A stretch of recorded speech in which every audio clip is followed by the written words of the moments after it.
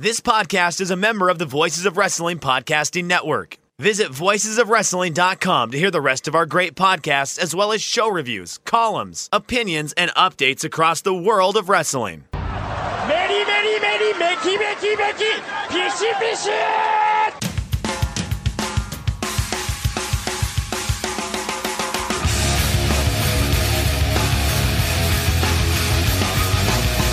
You are listening to the Voices of Wrestling podcast with your hosts, Joe Lanza. X out and go listen to some boring podcast where they're afraid of their own shadow.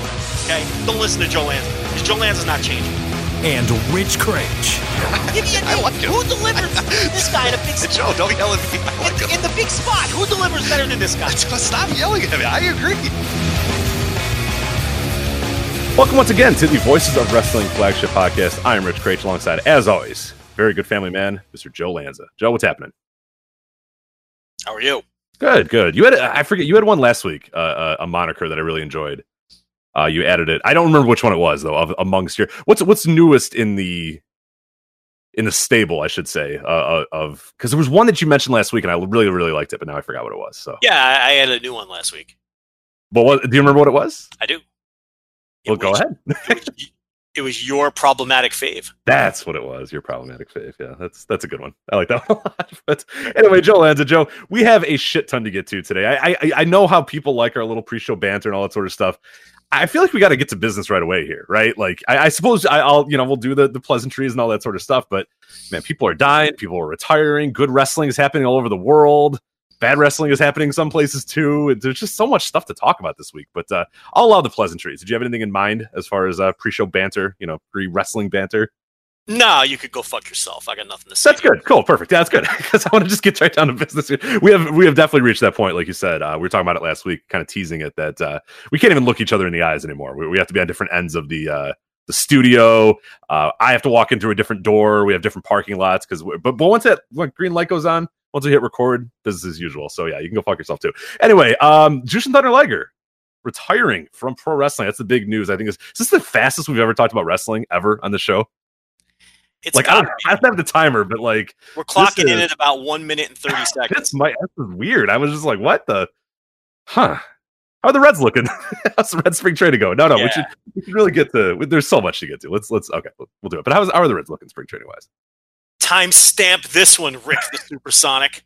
Yeah. How's my man Rock Slate doing? Who's the? Did you ever? The Reds have a lot of really fun named prospects. What was the guy that? Hedge or whatever, wasn't it? Like, there's no Rock Slate. What are you talking about? Shed. It's Shed or something like that, right? They had a prospect by the name of Shed Long. What do you mean? He's gone? Yeah, he was traded in the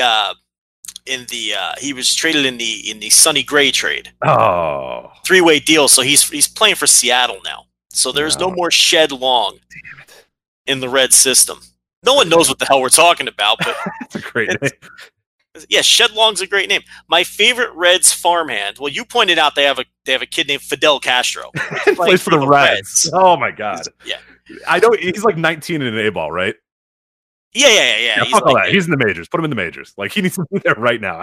He's in over his head. Yes, he's 19, and but he's got to be in the majors right away. Is he Cuban? I hope he's not Cuban too. That would be. Yeah, he's Cuban. Yeah. Oh boy. Who named it? Okay, whatever. He hasn't played above rookie ball. He's, who knows? He might never amount to anything.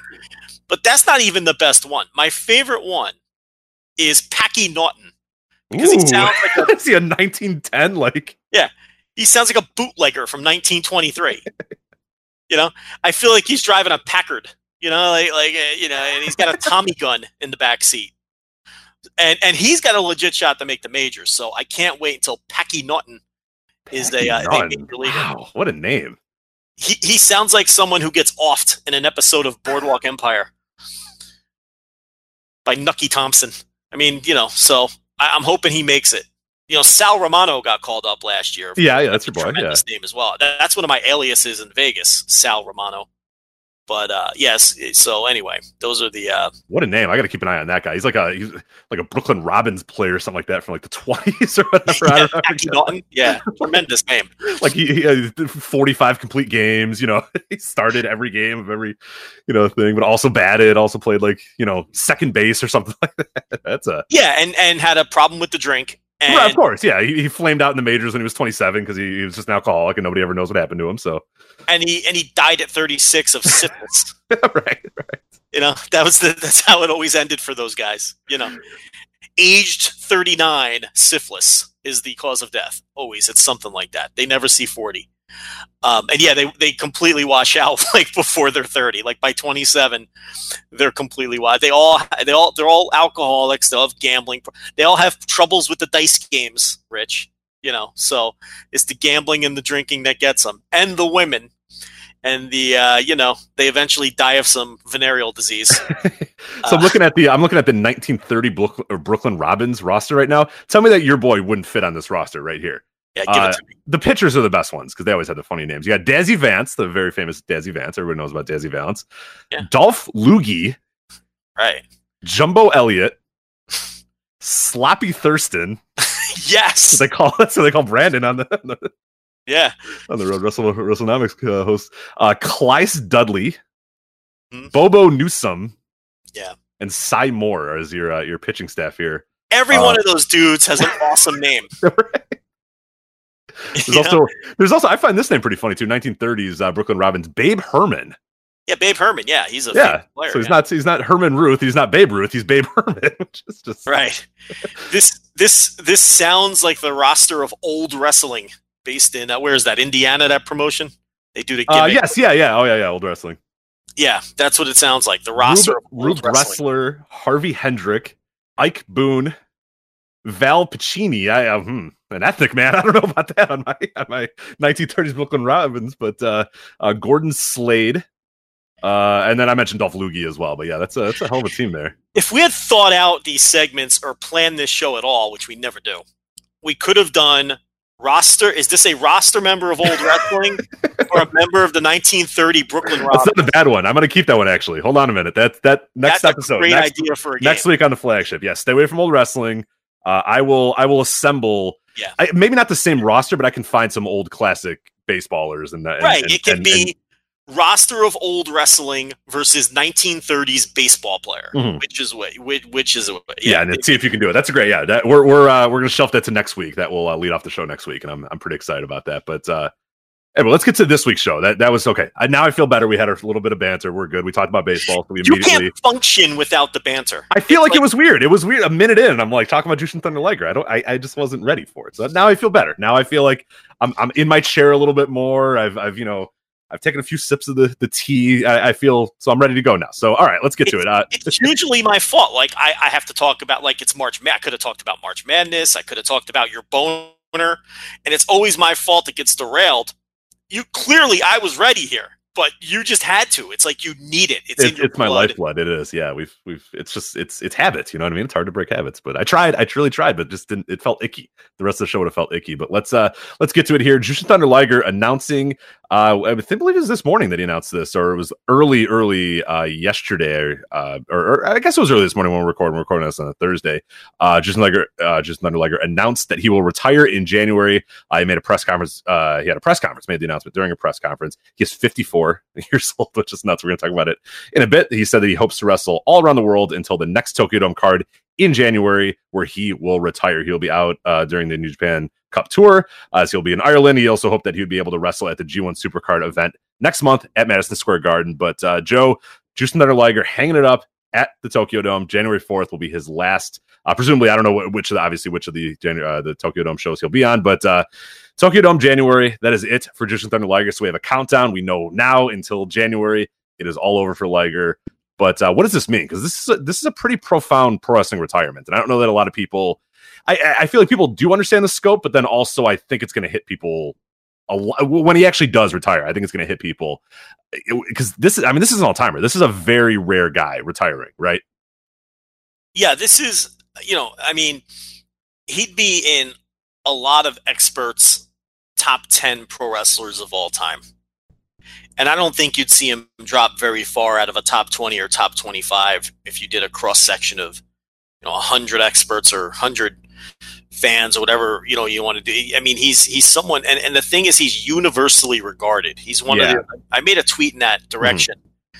He's one of the few guys where it's universal. Where I've never seen a dissenting opinion that this guy isn't legitimately great. And there's very few wrestlers, because you're always going to find with wrestling and people's tastes, you're always going to find some dissension on almost any opinion.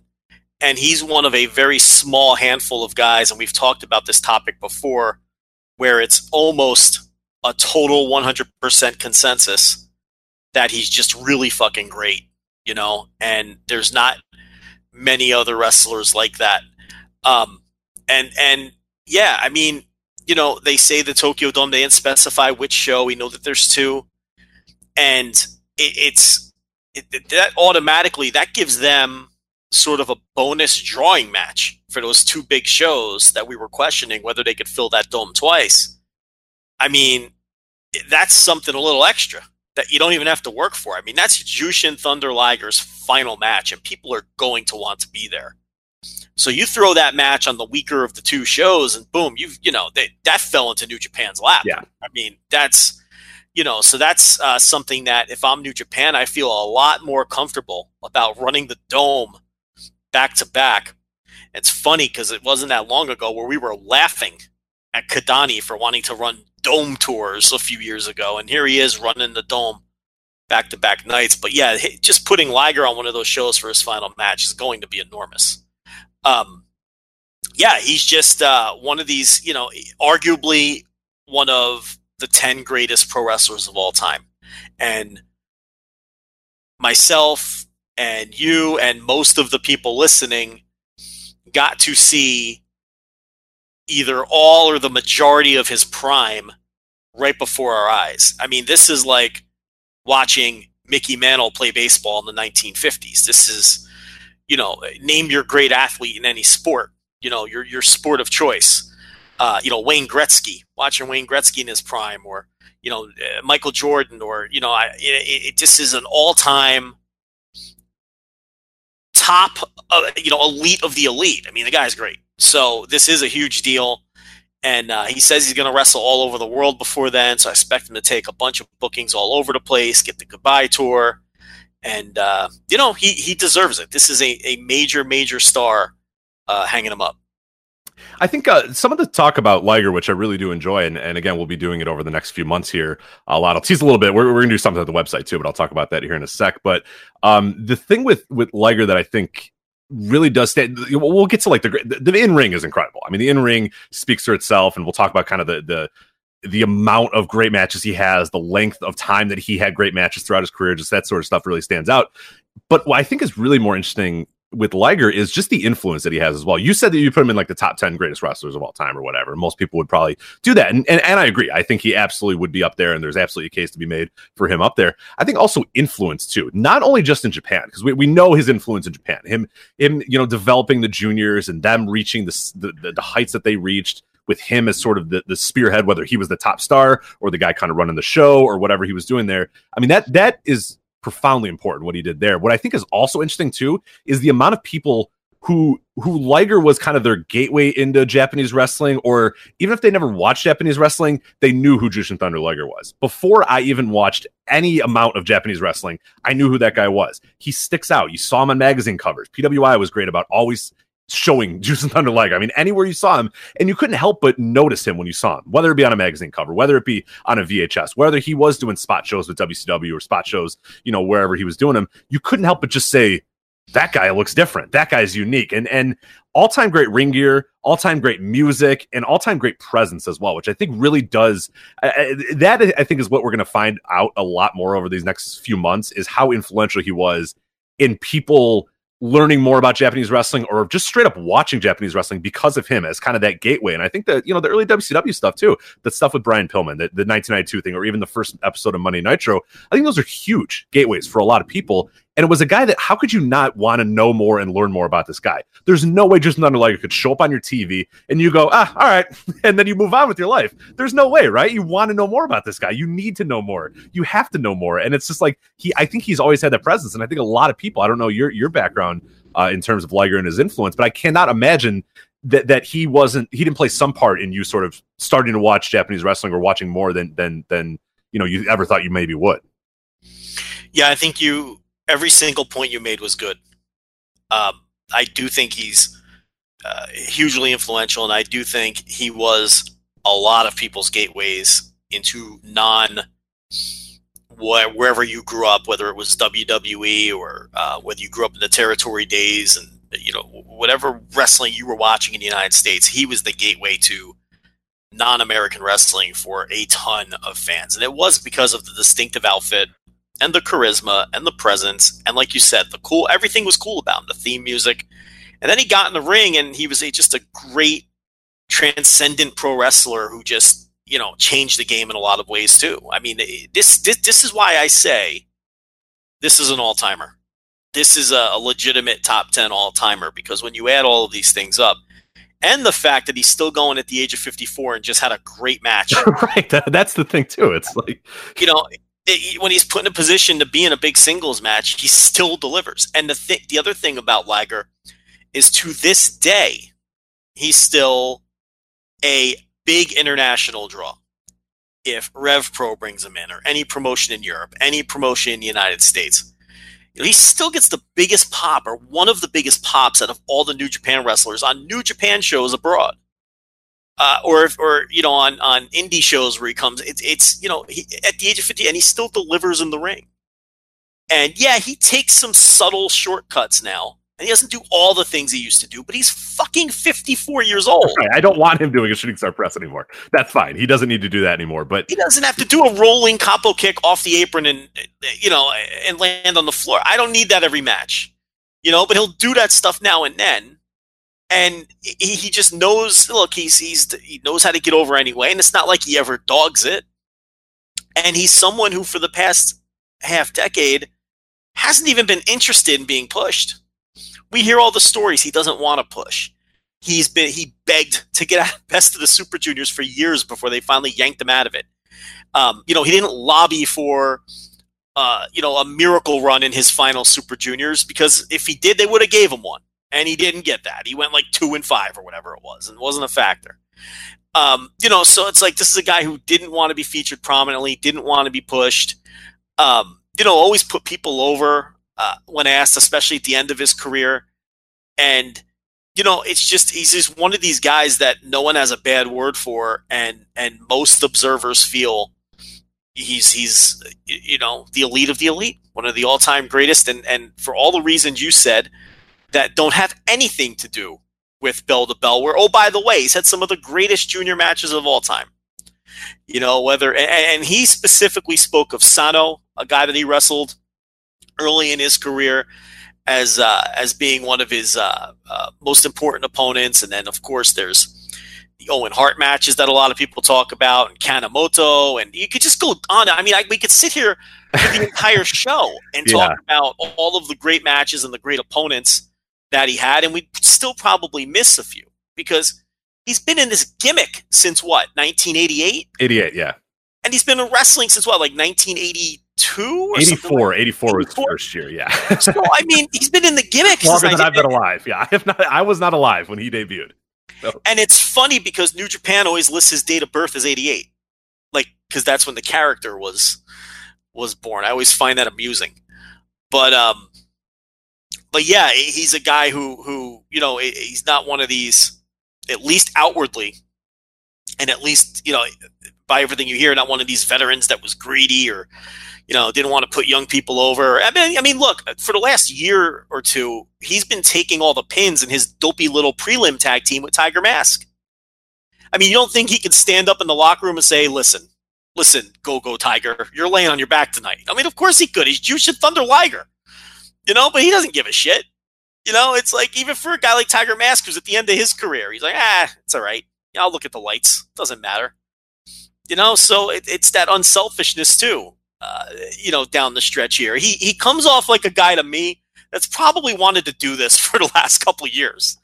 And for whatever reason, it just, he hasn't been able to. And I don't know that for a fact or anything. That's just the read I get. And I didn't know, I don't know if they're being facetious about it or if it's the truth or if they were just joking at the presser, but they asked him if he was going to move out of the dojo. I had no idea he lived in the dojo.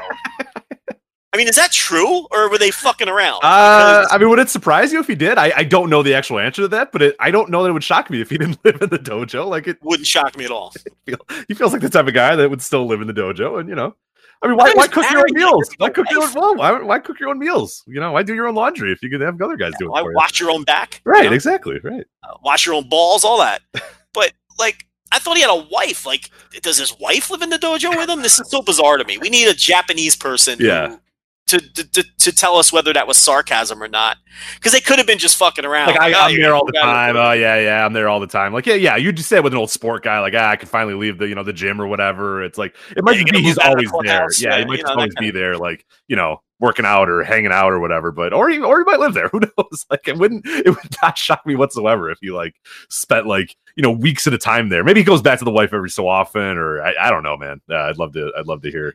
I mean, I'm sure he does well financially. I sure hope the guy can afford an apartment. But I don't know what's going on there. But yeah, so he'll wrap it up either on the 4th or the 5th. I think it's 4th and 5th, not 3rd and 4th, right?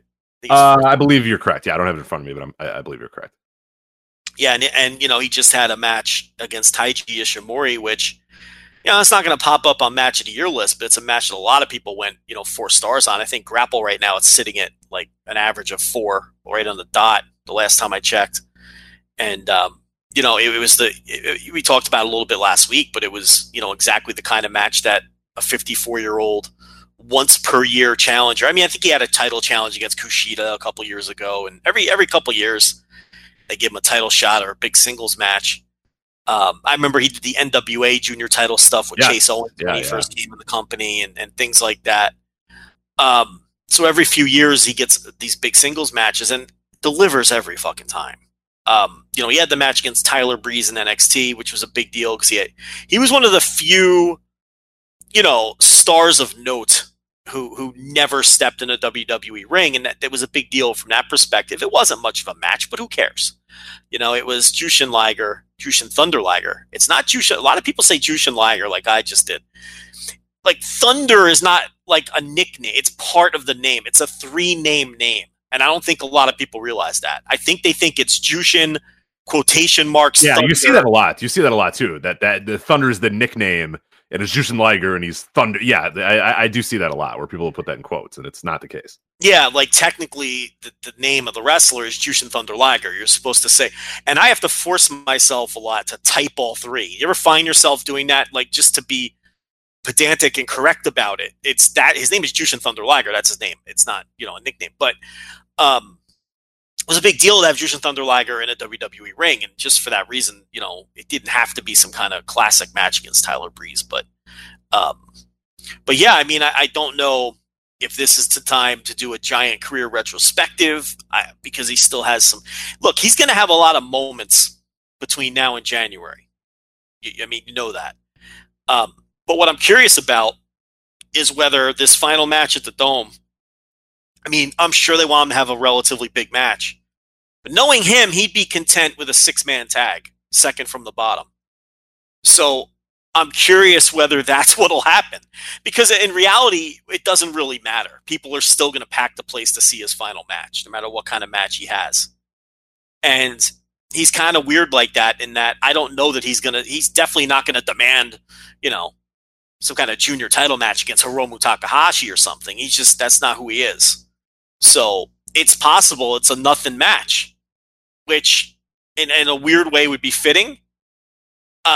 Maybe they bring back an older opponent. I don't know what they do. What do you think they do for the last match? Yeah, I've been kind of wondering about that because I know some people have mentioned, that could be a great spot to have Hiromu return or something like that. But I would hope to God that Hiromu returns before that point. I don't know. It's interesting, given that it is if it was just the single Tokyo Dome show and there was only one, January, then then yeah, I see him in some random 6-man or whatever, because they just can't. Like, the show's so loaded with stuff that, like, it's hard. And I'm saying this not as like a disrespect to Liger, but we just know that they tell their stories and that he wouldn't fight for it either. That he would be like, no, I don't. There's all this other stuff going on. Give them time, whatever. I don't need a singles match. But with the 2 dome shows, I feel like you can give him that. And I don't know. I would probably have him against.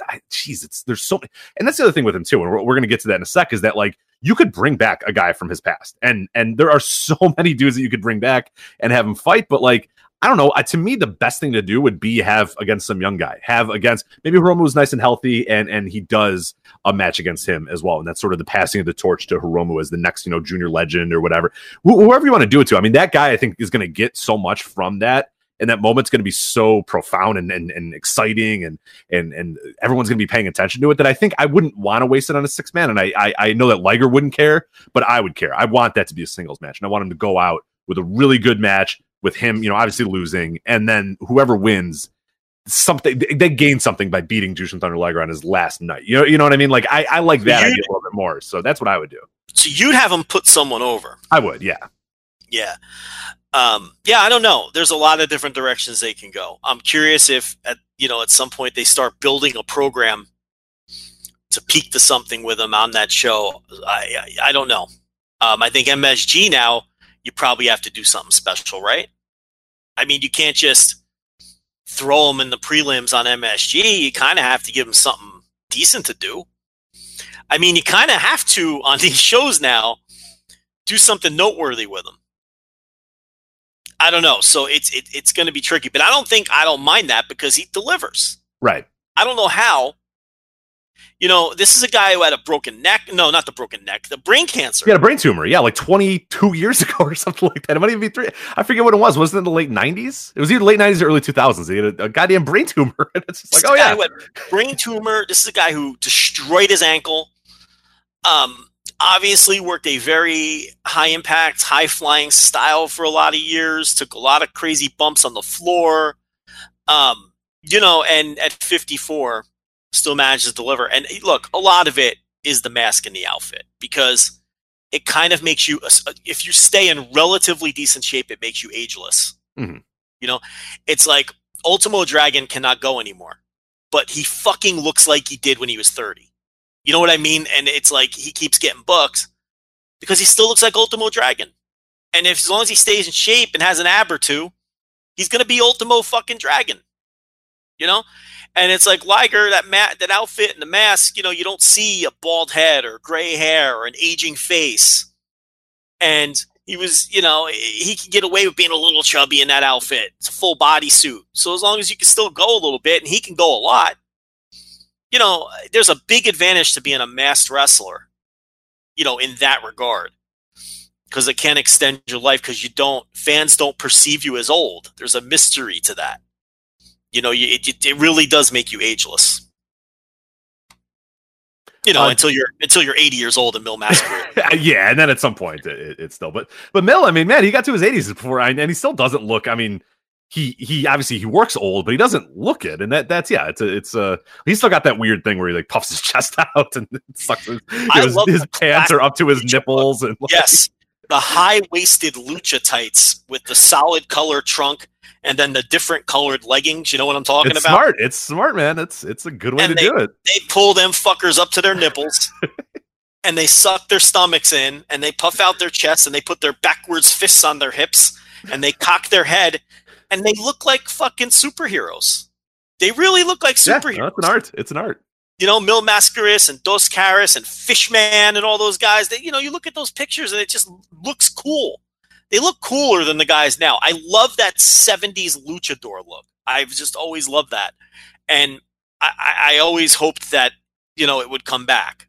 But, there's cool looking lucha guys now, obviously. But that look to me, the classic lucha look, I mean, you can't beat that.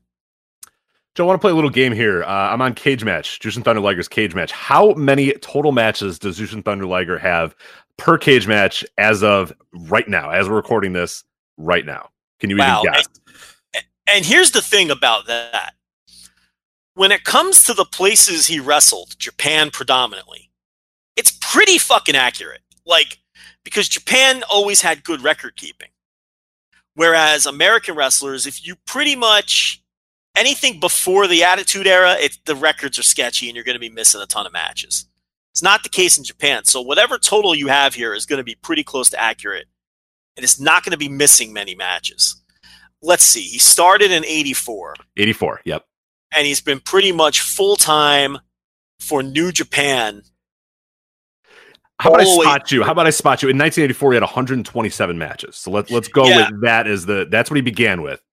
I was going to say he stayed pretty consistent throughout his career. So just kind of give you an idea there, give or take, obviously a little bit every single year. But yeah, he had 127 matches in 1984.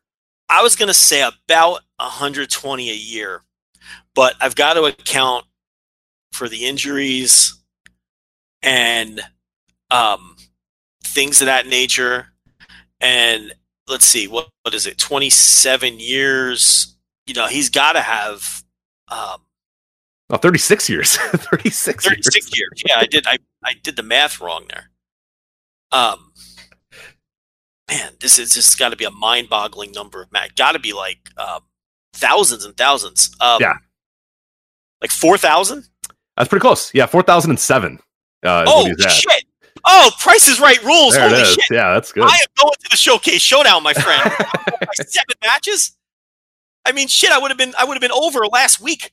That's crazy. Okay, 4,007. Holy crap! That's a lot of fucking matches. Yeah. And you know what that also tells you?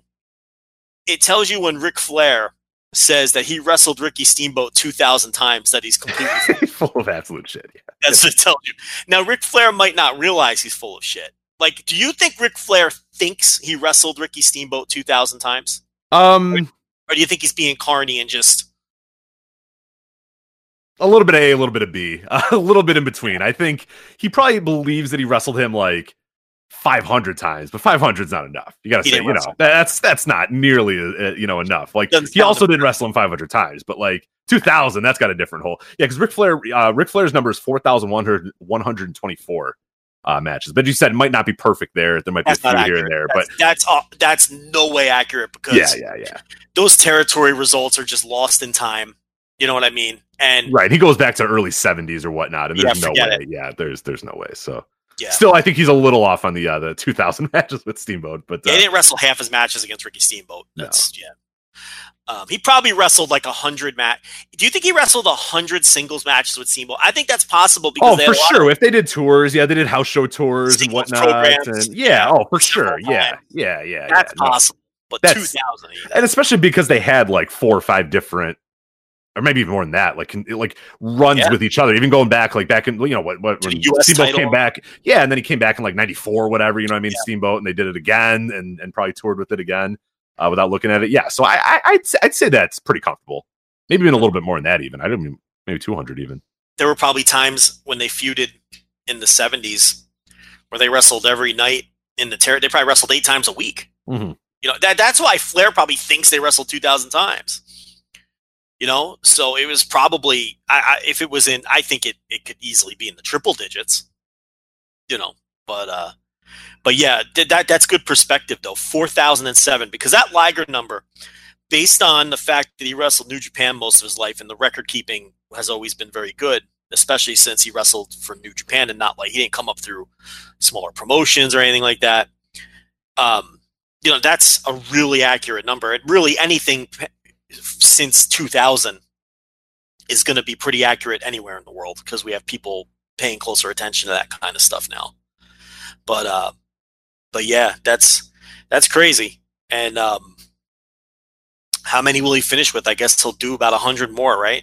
I suppose. Yeah, I wonder what kind of schedule he. I just hope he stays healthy throughout it. Like that'd be the worst if he just something happens on the way there. So and that's my one worry is that now that he like you said, like you kind of have to feature Liger a little bit more. You have to do stuff with Liger, and that's fine because he always delivers.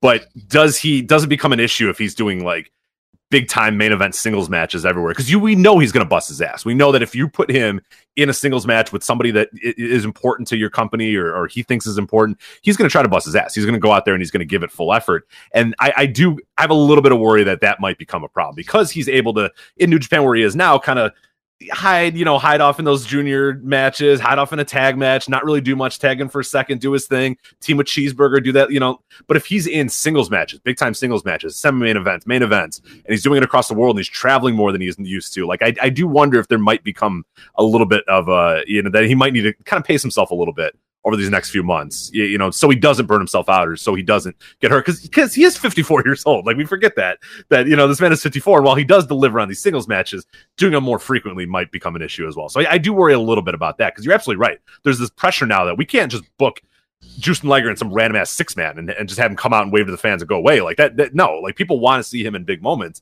and there's going to be that pressure, and that's going to be a little interesting to see how they kind of handle it.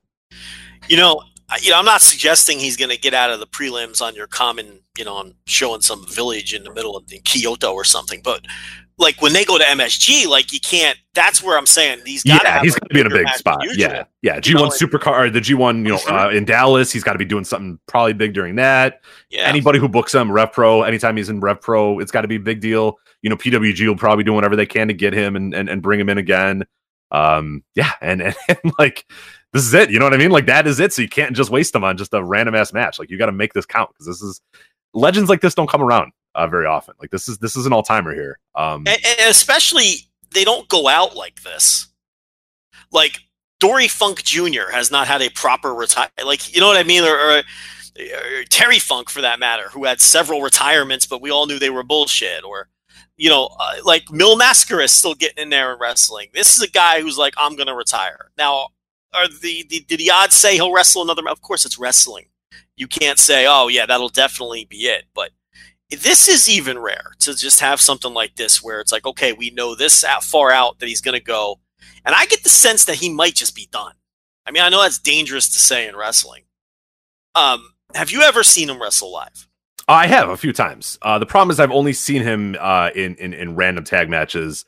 Like, there was one I think I saw in Chicago last year around this time, and he just teamed with like Cheeseburger, in an opener against, I forget who it was. It was Roppongi 3K or something like that. I forget who it was exactly. It was like a lot of fun. It was really cool, but it's just like, he just teamed with Cheeseburger, and it was all about the entrance. He came in, and then Cheeseburger basically did most of the match. And then I forget, I saw him a few years ago as well in Chicago, and it was just another kind of, he was in there in like a tag match and didn't really do anything. So I while I've seen him live, I don't know if I've seen him do anything of substance, but it doesn't matter. I mean, he's just got like this electric personality that just being able to say I was there, hearing that music, seeing him come out, seeing him get on the top rope and put his hand in. I mean, just seeing that once is enough to kind of say, oh, I'm glad that I saw this guy. Like, I now can forever feel fulfilled that I saw this guy live once, even if I've never saw a match of substance live, which it's fine. I get it, but I'd be interested to see. I mean, if he gets booked for anything of substance near me, I'm gonna go. And like, if there's anything that he's gonna be here, like, because we said legends don't go out like this. You do not ever get a chance to see these guys, and there aren't legends like this all the time. Like, this is a top guy of all time. So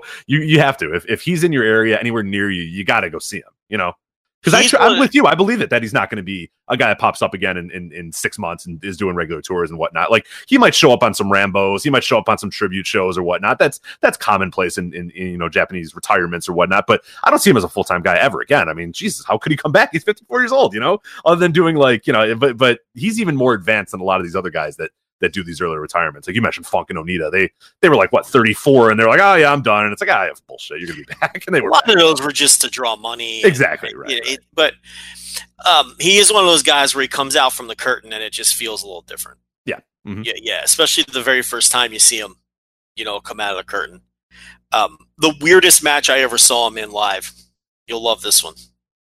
In 2013, I saw him team with Tenzan in a tag match against Michael Tarver and Big Daddy Yum Yum. How's that for a tag match? That's the Bruiserweights? Yeah, the Bruiserweight and Big Daddy Yum Yum. Wow, was that the original? Was that the chain smoking? Was that the oh yeah, right. I forget someone stole the Bruiserweight title from it. Yeah, he was the original. Michael Tarver, the original Bruiserweight. Yes, that was where Tenzan was chain smoking outside the venue with his shirt off and scaring young children that were in that park or whatever, because it was like in a park, the venue.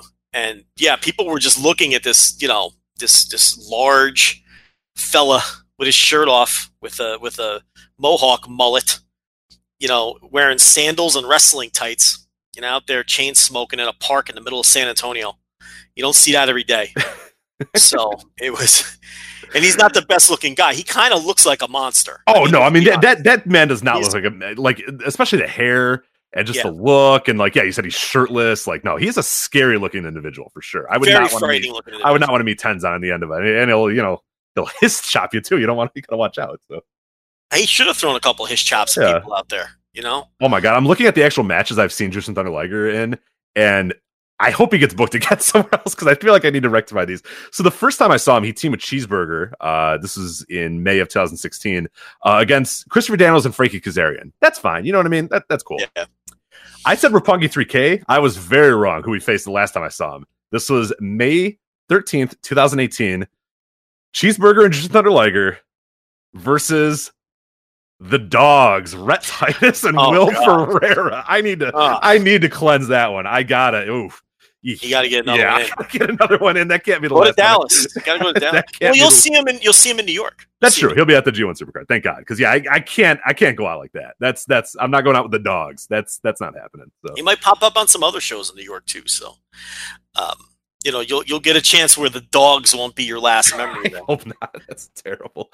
But as we close out this Liger discussion, I did want to talk about a little. We kind of talked about it today in the Voice Wrestling offices. We all arrived at the office. We parked our cars, and as we were walking from the parking garage into the building, we all kind of talked about what to do with Liger retiring and how big of a moment it is, and we kind of come up with a few ideas that we're going to do. One thing that I really like, and this is going to be a really fun project, in addition to a bunch of other things as well. And by the way, if you are listening to this and you have any ideas for any Liger related content, we are more than happy to be like the Liger depository for the next 6 months. Come at us. Let us know on Twitter at Voices Wrestling, Rich at voiceswrestling.com if you want to email me as well. Any sort of pitches or any ideas that you might have related to Jushin Thunder Liger, we are into it. But one project that I really am going to like doing, kind of an idea I had, is because he's had so many years in wrestling, is covering every single year that he ever wrestled and using like one match review from that year as kind of the way to start an article. So, it's 1991 and the person that wanted to do it is going to talk about the Owen Hart match, but then also talk about Liger in 1991, or, we have 1997 an Otani match that someone wanted to talk about and review, and then also talk a little bit more, but we're going to do it every single year of Jushin Liger's career. So 84 all the way to 2019, we're going to have one review from every year of his career, and then also just kind of other articles that go along with that year as well. So that's going to be pretty cool to do that, and some other stuff along the way as well. We had some other people even pitching us. Iron Mike Spears talking a little bit about Dragon Gate and Jushin Thunder Liger's history in Dragon Gate. So that'll be a lot of fun. But again, if you have any ideas that you want or anything you want to do Jushin Thunder Liger related, let us know. We're more than happy with it. We have the working title is Liger Beat. We're going to be on the Liger Beat, but I don't know if we're going to actually use that, but I just want to get it out there now before anybody steals it. So, Tiger Beat joke, just in case. And then we can accuse them of your listeners. Yeah, exactly. So I just want to get it out there right now. Boom. So if you hear anybody else that says Liger Beat, they stole it from us because that was our idea. So, Rich, no one's stealing that. But... I know it's really bad, but it's yeah. Do you think how many people actually know what Tiger Beat is? Like people listening to this right now, like what percentage do you think know what Tiger Beat is? I would say 40% know what Tiger Beat is. Because we're really not the demographic. Because it's skewed mostly young girls, and I don't know. Yeah, even then, like, is it even around anymore? I don't even know what the deal is. I don't know if it's around, but it was big in like the 80s among that too. Yeah, it's also 80s, early 90s. So you're talking tween and teen girls in the 80s. So I don't know how many 40-year-old women are listening to this show. Right. That's not really our prime demo. Our prime demo is not Soccer Mom in Peoria, Illinois, who had Jonathan Taylor Thomas posters. Peoria dropped there. Were you watching Bradley games earlier or what? I was watching the Arch Madness. I was watching Arch Madness, the Missouri Valley Conference Tournament, in fact. But yeah, that's not really our prime demo. So I would say a very low percentage of our listeners know what Tiger Beat is. Yeah, but they weren't fawning over, posters of Tony Danza or whatever, or the Osmonds. Yeah, he was on them. I'm looking at a Tony Danza cover right now. I think my Jonathan Taylor Thomas was way more relevant than your Tony. That's taking it way back. Like, I'm looking at a cover right now. Yeah, it's he was a grown man. Yeah, the Tony Osmonds Danza. are on there a lot too. Tony Danza had to be 35 years old. No, that's the other part too about the Tiger Beat. You look at like the 80s and 70s ones, and these people are like 40, but they're like, oh, the monkeys are here. But you know what I mean? They had to be young and available. They used to put, it's usually like teenage boys. Yeah. Because it's Tony. Are you sure it's Tony Danza? I'm looking right at it. That's got to be like 1980. Please tell me. No, it's it like, was. No, it's old as hell. No, it's very, very old. Yeah. Because you can't tell me that's like Who's the Boss era Tony Danza. There was no 13-year-old girl getting hot and bothered over like Tony Danza. I'm like, looking at. Here's the cover right now. Here it's got Tiger Beat star. It says those young, sexy, and single guys who will be the first to say I do. See page 20, and it's got. I don't know who Scott is here. Oh, I think it's Scott Baio. I think it's Scott Baio. Scott Baio. I mean, Tony Danza is right next to him. You got Leif Cassidy right there. Some guy named Sean. I don't know who 70s. Sean is. It's got to be the late 70s. Yeah, this is pretty late. Yeah, this has got to be Taxi era Tony Danza. Yeah, exactly. Right. Okay, that's a little better because I'm thinking like 1987. No. He's like, no. I'm like, Rich, he's 40 at that point. They can't have like 15-year-old girls aren't swooning over 40-year-olds. I mean, that's just not how these magazines operate. But yeah, if you're talking Leif Cassidy, not Al Snow, by the way, not that Leif Cassidy. Yeah, not that Leif Cassidy, different Leif Cassidy. But if you're talking like Leif Cassidy, I'm looking at a cover right now. Teen Idols. Here are the guys that are on here. This is a cover of Teen Idols, which is a like Tiger Beat secondary magazine. We got Tom Cruise. He's quoted as saying, "I want to have fun." You all want to have fun. Tony Danza ripped, shredded on this cover here. He's got 6-pack here. It says Tony Danza, if I can help just one kid, is what Tony Danza says. Just melt your heart. Super bonus. A super Danza centerfold, Joe, on this episode. He was ripped in his day. He was. Yeah, this is somebody named Billy Zabka. Do you know who Billy Zabka is? Billy Zabka. I'll tell you who Billy Zabka is. Here's his quote. Just before you talk about that, his quote is, "People recognize me." Well, I'll tell you why they do. You know who Billy Zabka is? I'm going to tell you. He was the blonde heel in every teen movie in the 80s. He was the lead heel in Karate Kid. That's William Zabka. Oh, is that okay? Yeah. And in many other movies, he was always like the lead heel, though. Zabka. Yeah. He actually looks almost identical to this day, Zabka. You know really? why? He's ripped he's ripped to shit in this magazine cover as well. Because you know what it is? The blondes, when you go gray, it's not as noticeable because they go from blonde to white. Yeah, right? It's not as stark of a difference. Yeah.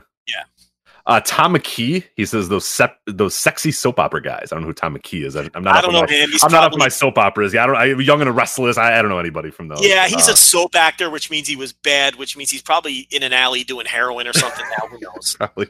Does Tom Howell do anything for you? Do you know who Tom Howell is? It's probably C. Thomas Howell is probably who that is. Maybe. Yeah, I would think. But Thomas isn't young and hip. That's why he's Billy and they're Tom. You can't be Thomas and William. You can't be C. Thomas Howell. That sounds like a lawyer. Yeah, exactly. And then Michael J. Fox, a free giant color pull-out poster in this episode. He was big in those days. I still don't think Danza fits, but I'll give it a pass. Yeah, not my choice. He does look on this Teen Idols. He looks old as hell. I don't know if he's a teen. That's what I mean. Like he's got a tattoo. He's got a freaking tattoo. He does have a tattoo. A 6-pack. Like there's no way. He's like. Danza to me, he's 27 in this video in this photo. He has to be. Not only does he seem older than those guys, the other thing about Danza is he's a little too masculine for teenage girls. Like they like more of a softer, boyish look. You know what I mean? Like he was always like more like he was way more masculine than those guys that you just named. Yes. So I don't know. It's a weird fit. I feel like if a girl bought that magazine and saw Tony Danza, she'd be like, "Ooh, it's like Dad." Like he's too old and He's got lines in his face. Yeah, he's a little too rugged. He's a little too rugged for Tiger Beat. Yeah.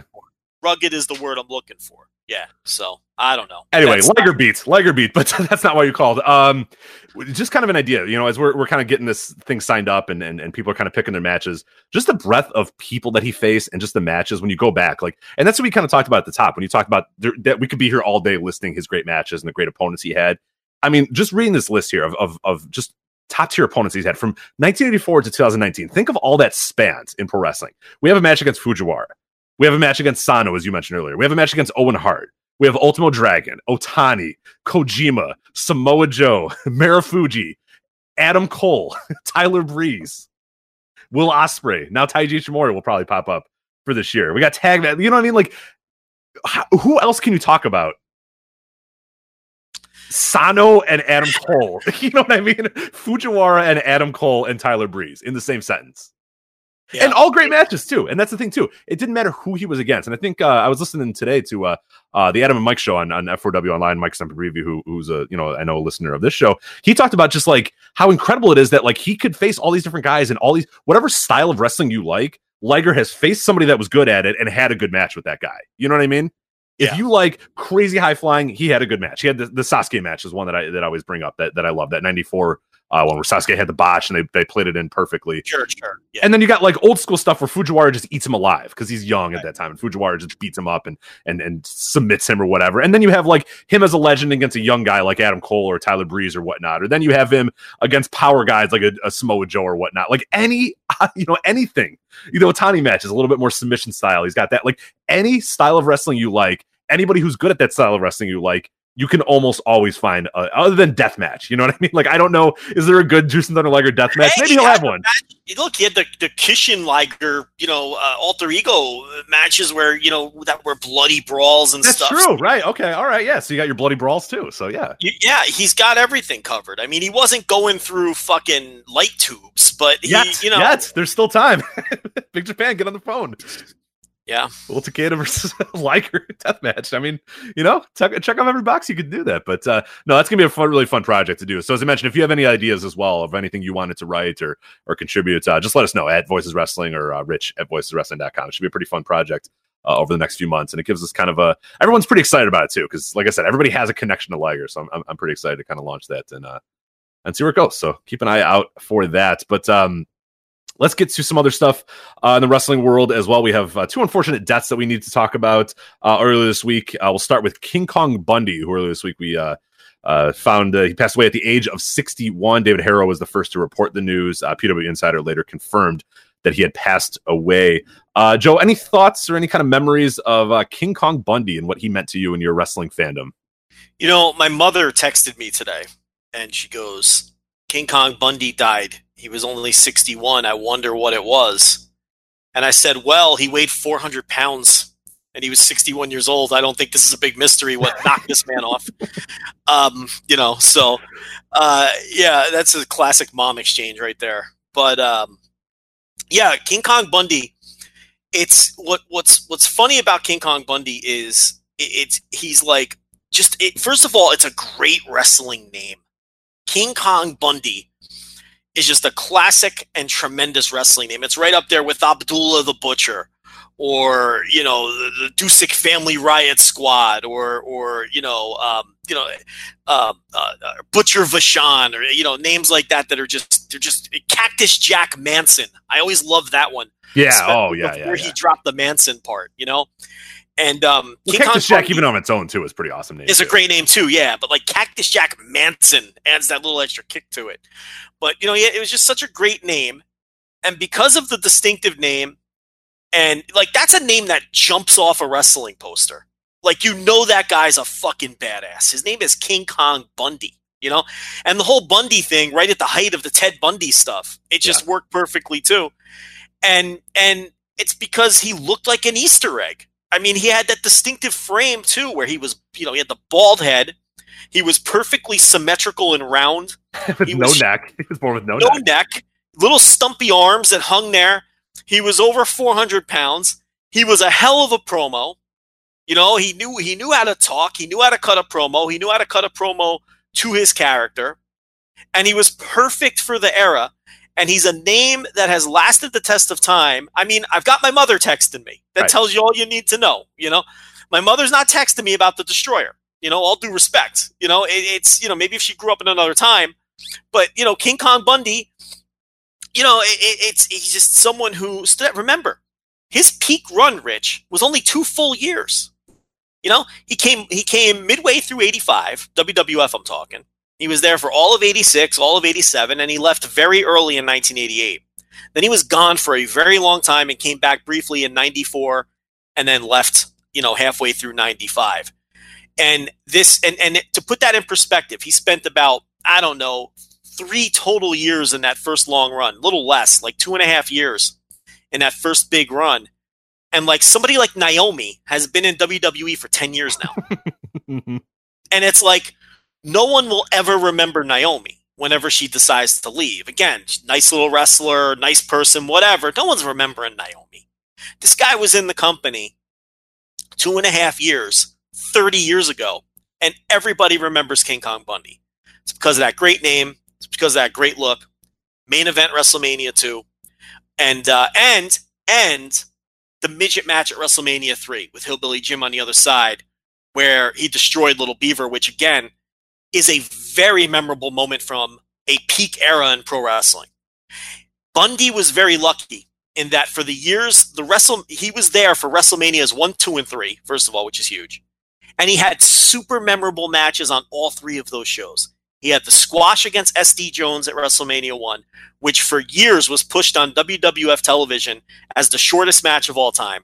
It was billed at like 4 seconds, even though in reality it was like 30 seconds. But, in WWF history, the way they write the history, it's a 4-second Well, match. even at the time, I don't know if you remember watching that, but even I don't know how long ago you've watched that WrestleMania. But so the bell rings and they kind of do stuff in the ring a little bit, and then obviously Bundy does whatever he does, and then pins SD Jones, and Monsoon goes, "I think that was 4 seconds." It was like, no, Right. It was clearly not 4 seconds. Like it takes 3 to it's 3 to hit the mat. First off, and the bell rang 20 seconds ago. Like, there's no way it's but Monsoon, is in perfect Monsoon fashion, was just like, oh, I think that was 4 seconds. Like, no, it wasn't. Yeah, It clearly they was had not just 4 seconds. they decided that was going to be a 4-second match before it happened, and because of that, it became a very famous match. It's one of the most memorable matches from WrestleMania 1. Then, of course, WrestleMania 2, he headlined against Hulk Hogan in LA in the cage, and then WrestleMania 3, he had the Little Beaver moment. And the match, the 6-man match with Hillbilly Jim and the midgets. So he was in 3 famous matches on 3 of the most famous wrestling shows during one of the peak eras in the history of professional wrestling. So he has endured the test of time because of all of those things: his name, his look, and those 3 big time moments on those 3 big time shows. And the thing about Bundy is, he got his start really where he broke through was Texas, world class. And if you go back and watch those old tapes, 81, 82, he had hair. Yeah. And I think that surprises people who have never seen that footage. And it's so bad too. He enhanced his character 15,000 times by losing that hair. You know what I mean? Like he's still imposing with the hair. But man, It's night and day. Once he lost that hair and was bald, it came together. He became larger than life once he shaved his the hair. He just kind of looks like a goofy fat guy, and it doesn't quite work. He loses that hair, and it is perfect. It is exactly what his character needed and what everything that he did. It was awesome. Yeah, so he was a top heel in Dallas when he was very young, and then he moved on to Mid-South, which is where he picked up the 5-count gimmick. And I think I saw Meltzer attribute that idea to Jim Ross, and I haven't seen anyone dispute it. So, for Watts, he picked up the 5-count gimmick. And then, of course, he spent some time in Georgia where he was one of the original members of the Legion of Doom, when the Legion of Doom was an actual faction, not just Hawk Animal and El-Ring, Jake Roberts and King Kong Bundy, and I think Buzz Sawyer may have been part of Legion of Doom at that time. So, wherever he went, he was used well, because obviously, he's a big young guy with a distinctive look. And then, by 85, he had what a lot of people forget about or might not know about. He had a long run in New Japan. Now, I don't know how much of that stuff's on New Japan World, but that's where he first crossed paths with Hogan. He had a couple matches and even a singles match or 2 with Hogan in New Japan in 85. Yeah, early 85, yeah. Yeah, and some tags and stuff. So, and I think New Japan did a little something for him when he passed. I think they had Harold May hold up a picture and they did a salute or something. I think I saw pictures of that. They did, yes, they did. Yeah. They did a 10-bell thing, I think, and then I think Harold held up a photo for him. So yeah, he spent most of 85 with New Japan, and then of course he came into WWE and WWF in 85, managed by Jimmy Hart initially. And he got the mega push. He got a huge television push. He was squashing jobbers on TV every week. And, of course, he had the big squash match we talked about at WrestleMania 1 over SD Jones. And then what happened was, I guess when they decided he was going to headline WrestleMania 2, they moved him over to Bobby Heenan. Because at the time, Rich, the managers were slotted. Heenan was the top manager. yes, right. So Jimmy Hart had to Yeah, Jimmy Hart was the number 2 manager, always a strong number 2 manager. And then you had your other guys, like, you could argue that like maybe Johnny V was the number 3 guy, and maybe Blassie. Blassie they were phasing out, and they were phasing. Wizard was pretty gone by this point too, right? Gone. Yeah, that's what I thought. He was gone. He was dead. That's right. Yeah, so he was definitely gone. Yeah, that would have been a big story if he appeared there. But yeah, I forgot that he. At that time, once Heenan came in 84, 85 or whatever it was, he was the number 1 man. He was slotted as the number 1 guy. Jimmy Hart was number 2. Johnny V was probably number 3 once they started phasing Blassie down. Blassie was probably number 2 or 3 when Sheik and Volkov were still top of the card guys. But they started phasing Blassie out and phasing Slick in. Slick and Blassie kind of co-managed for a while as Blassie was handing the baton to Slick. And then Blassie was out of the picture, and Slick kind of took over his stable. That's kind of how it went. And Slick was always really last in the pecking order. And I guess he moved up when Johnny V went away, but Slick never ascended all the way to the top.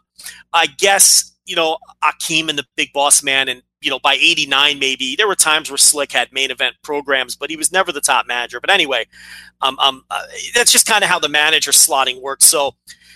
They took Bundy off of Hart and they put him with Heenan. It was a trade. It was a trade. You know who was involved in this trade? Yeah, it was. I believe the missing link went back to Hart. Missing link and someone else. They had to add another guy to freshen the deal because the league office didn't didn't approve, so they had to go back and. Yeah, which was cool because look, they did these things for business reasons, but they gave them kayfabe reasons. Some logic, yeah. There was a logic where Hart said, you know what, you can take Bundy, but I want X and X back or whatever, which is cool. And they would do that a lot, like where guys would switch managers just because they would try different things and guys would be better fits with different people. I mean, Greg Valentine bounced around from Johnny V to Jimmy Hart, and a lot of different wrestlers. They tried them with different managers because it's just the chemistry thing. You know what I mean? Some guys work better with other guys. It was missing link, and it's a bad trade. Bad trade for Jimmy. I do not think it worked out. Well, I gotta tell you, missing link didn't last very much longer after that. Who was the other guy? I'm not going to waste everyone's time. Adrian Adonis was the other guy. Okay, so. Not a great trade, Jimmy, but that's all right. You can't win them all. I mean, Adonis did a little better than missing link, but missing link. Dewey Robertson. He wasn't long for company after that. Adonis at least had a bit of a run with Hart.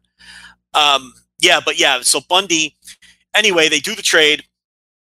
They wanted Bundy with Heenan because Heenan was the number 1 manager at the time, and Heenan was the guy that was always feuding with Hulk Hogan during that time. So they put Bundy in the Heenan family, and they heated them up for WrestleMania 2. And of course, one of the most famous angles of the era was Saturday night's main event. I remember watching it as a very young child. Don Morocco, or Magnificent Morocco at the time, against Hulk Hogan, and Bundy does the run-in, and Morocco and Bundy do a number on Hogan and injure the ribs as Heenan is, jumping around and yelling. It's just a great angle. Heenan is good. Everyone involved is great in that. It's just a home run angle. And that's your WrestleMania 2 build. That's the start of it. That's the big angle. And Bundy, of course, loses that match in L.A., After that, he does the tag team with Big John Studd. It was Bundy and Studd.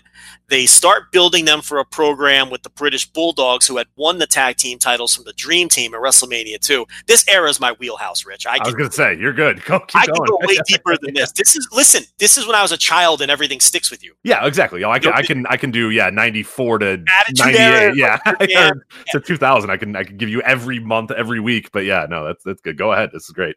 So, they move him into the tag team with Studd. They feud with the Machines and people like that, which was, Blackjack Mulligan and Andre and Edie was there for a little bit too. I think he was one of the Machines. Piper Machine and Hulk Machine. Yeah. Superstar, mass superstar Bill Edie, of course. And, but then they build them for, they're building them up for a program with the British Bulldogs. If you go back and watch the old primetime wrestlings on the network from 86, post WrestleMania 2, you'll hear Gorilla Monsoon needling Bobby Heenan constantly about how Bundy and Studd don't have what it takes to beat the British Bulldogs. And because they were building that match on the house shows, Bundy and Studd versus the Bulldogs. Now, I don't think that program ever reached the peaks that it did. They just changed directions or whatever. Maybe that's when Dynamite got hurt. I don't know. But then Big John Studd left the company. So that, 86, the rest of 86 was Studd and Bundy. And then by 87, Studd was gone. And Bundy kind of was teaming with other Heenan family members. He was at the he would team with Rick Rude was there by that point. He was teaming with Rick Rude a lot. He was teaming with just other members of the Heenan stable, Hercules, people like that, and really not doing much of anything. And then he had the match at WrestleMania 3 with the little beaver thing. And then at the end of '87, he had his second program with Hogan that not a lot of people remember. They had a match on Saturday night's main event, which I think had a bullshit finish. It was a DQ or a count out or something. And that built towards a second match on Saturday night's main event a few months later, where Hogan ended. Count out, by the way, was how count out. Okay, Bundy won. I don't know what happened. I don't know what. Bundy defeated Hogan via count out. So I don't know what. Okay, now remember, all of these Saturday night main events are on the network. So you want to go back and watch this stuff. It's all there. So Bundy wins by count out. They built to the rematch. Hogan wins the blow off, and I think they had a house show program in between. Mm-hmm. Because what you would do with a lot of times with Saturday night's main event is when Hogan would have a match on Saturday night's main event, a blow off match. It was usually the end of the house show program. And they, because you're not going to give away Hogan beating the guy before you go all across the loop with it. You want people to pay to see the match. So once they would do the whole loop with Hogan versus whoever, in this case Bundy, then they would do the final blow-off match on Saturday night's main event and wrap the whole story with a bow. Okay, Hogan beat him on TV. It's over. Hogan's moving on to his next opponent. That was usually the pattern. So that was Bundy's second program with Hogan. It didn't culminate with a pay-per-view match or anything, but he had a big house show program with him. Second time around is never as good as the first. I'm sure it didn't draw as well. I don't know that for a fact. You would need Meltzer or Zellner to tell you that information. But I know he had that second program with him. And then at the Survivor Series '87, he was on the opposite side of Hogan. Remember, it was like 3 Heenan family members, Butch Reed, and I can't remember the fifth guy, against like Hogan, Bam Bam Bigelow, Ken Patera, and I can't remember the other two off the top of my head. That was the end of '87.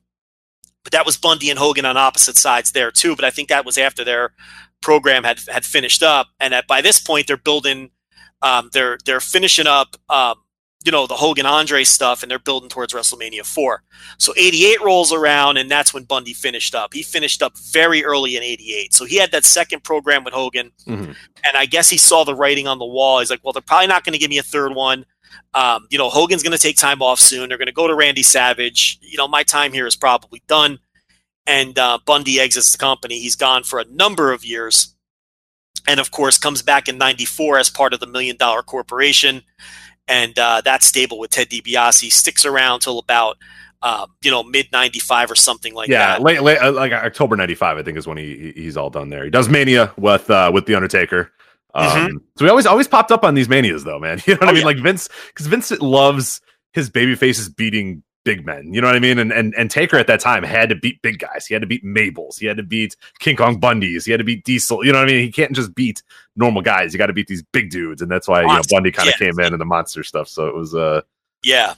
But that first run, so many super memorable moments. Yeah. Especially with the WrestleManias and with the name and the gimmick and the look, he's become one of these guys who just stood the test of time. And then, of course, during that first run as well, he broke into the mainstream a little bit. The appearances on Married with Children, the Richard Pryor movie, Moving, where he had a pretty substantial part. Because he was a charismatic guy who could talk a little bit, too. And he did stand-up comedy towards the end of his life. So this was a guy who was quick-witted. He could talk a little bit.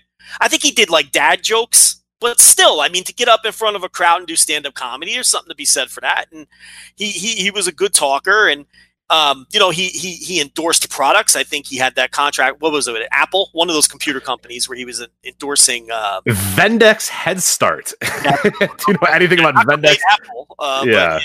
Not quite Apple. Yeah, that was a big deal too, because he would pop up in magazines and people would see him there, and he would do commercials, and like I said, he did some movies and some TV work. So one of the stars that really endured from that period, despite the fact that his run was super short, it's like, like I said, you have people like Zack Ryder who are like, they've been there 12 years and they won't have the impact. And Ty Dillinger just wrapped up and he was there for 15 fucking years. You know what I mean? Like, yeah. And Bundy was there for 2.5 years and just is way more memorable than now. It helps that he was there at the peak of he came in just at the right time. And to be honest, he left at the right time, Yeah. And then he comes back in '94, '95. That was what it was. But the other thing about Bundy is after he left WWF the second time, You hear a lot of people talk about, we've seen rumblings of doing an independent wrestling Hall of Fame and sort of a fan thing, and he'd have to be first ballot. I mean, King Kong Bundy was all over the independent scene for basically the second part of his career. Now, he didn't work trendy indies, and he obviously wasn't a work rate indie guy. He was in his 50s by the time all that stuff started. But particularly in the Northeast, you could not see an independent wrestling poster without King Kong Bundy on it. Because that, like I said, it just pops off the poster. The guy was a draw, and he worked just, all of those East Coast and especially New Jersey indies. And New Jersey was an epicenter of independent wrestling before independent wrestling was even called that. I mean, that's the Northeast and particularly New Jersey is where it was at. And he worked all of those shows. He worked every VFW hall and bingo hall and high school gym and always on top. And he did that for years and years and years. That guy didn't stop getting work until he stopped wanting it, until he was well into, his early 50s and probably at that weight couldn't work anymore. But I think that's a forgotten part of his career that a lot of people don't talk about. There's so many veteran wrestlers now. I saw Colt Cabana tweet out something that, he remembered wrestling King Kong Bundy when he was 19 years old, on an indie show. And a lot of stars now, veteran guys in their late 30s and 40s, came up wrestling guys like King Kong Bundy on indie shows, and Tom Brandy working shows as both Sal Sincere in the opener and then the Patriot in the main event, and get two payoffs. And guys like Bundy and Tom Brandy and Tito Santana and some of the other ex-WWE guys were just the lifeblood of independent wrestling in those days on those shows that would draw families. Before independent wrestling became a trendy thing that was drawing hardcore geeks like us, it drew families, and it drew people in the community, and you wanted a guy like King Kong Bundy on your poster, and he worked hundreds of indie matches for many years, long after he left WWF the last time. So, 61 years old, one of the most famous wrestlers, if you ask people, the kind of guy that your mom will text you about when they die. And, that was King Kong Bundy. He definitely passes the mom test, like guys like Sergeant Slaughter and, another great wrestling name. How great of a wrestling name is Sergeant Slaughter? Oh, yeah. Come on. Yeah. It's like, they don't make him like that anymore, man. They don't. Even Big John Studd it's just with two D's too. Just two D's. It's like, it could be a porn star. It could be a wrestler. Either way, it's a great name, like Big John Studd. It's just a tremendous name, Bam Bam Bigelow. Now we get, Donovan Dijakovic. I mean, it's if Bundy came up now, he'd just be Bundy, or he'd be fucking Chris Pales, or he'd be Pales, yeah, Chris, yeah, Chris. It's like you don't get these great wrestling names anymore, and it's the intimidating names, the names that pop off the poster. And that's what he was in every way. King Kong Bundy, his name popped off the poster.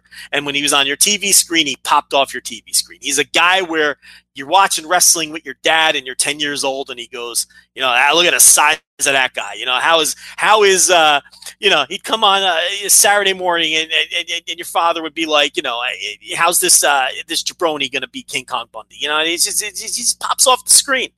So a significant star from a significant era, and to me, amazing that he had the impact he had with such relatively little time that he really spent on national television. Yeah, I think one, I just found out today, actually, as I was kind of doing research for the show, that I never remember him appearing in ECW, but he was on the first November Remember. They were still Eastern Championship Wrestling at this point. So as you said, like he did a lot of Northeast stuff. The main event of that first November Remember is, oh my God, Sabu, Road Warrior Hawk, Terry Funk, and King Kong Bundy. It was a winner-take-all match for the ECW Heavyweight and Television Championship. Yeah, and that was, I think, his only ECW match. I think so as well, but yeah, it's still, like, I had no idea that he was ever on that. And that first November Remember, is that on the network? That first 93 November Remember? I don't. It is. Oh, it is. Okay. Yeah. Now it's weird because it won't be under the ECW pay-per-view section. You have to go under. I forget where you have to look, but a lot of those early ECW shows that weren't pay-per-views are under a different area, but they're there. Oh, So- that's right. They're on like ECW Hidden Gems, or I forget what it's Something called. It's like something like that. that. There's I a have found section, some. but they I are found some there. weird stuff on that one. Yeah, because they're not quite pay-per-view, so they don't want to call them that. So they're in Right. like weird sections like that. You'll have to see if that one's on there. That'd be pretty cool to go back and check out. But That yeah. was that era. That was that era of ECW where they of were bringing Morocco eras. Morocco and Yeah. Snuka, of course, was. I thought Snuka did some interesting work in ECW during that time, where the way they used him was interesting. And then Bundy, Morocco, Snuka, they were bringing in guys like that. Warrior Hawk would parachute in. The pre-extreme era of Yeah, ECW. Jim Neidhart I know popped up a few times as well, just doing little Yeah. stuff here and there. But yeah, all the undercards are filled with your Dreamers and your Tasmaniacs and your Sandmans or whatnot. But yeah, the main event was always like, your Sabu was still kind of big at that point too. But yeah, your main eventers tended to be or the guys in like big spots. They tend to kind of mix and match the guy, which is a smart idea. Get your young guys over by beating Don Morocco. That's a big deal in the Northeast or whatever. So then you can kind of work Sabu now or Taz work his way up the ladder by beating these old legends of the Northeast. So Yeah, by '93, Sabu was a thing. He was a main event thing.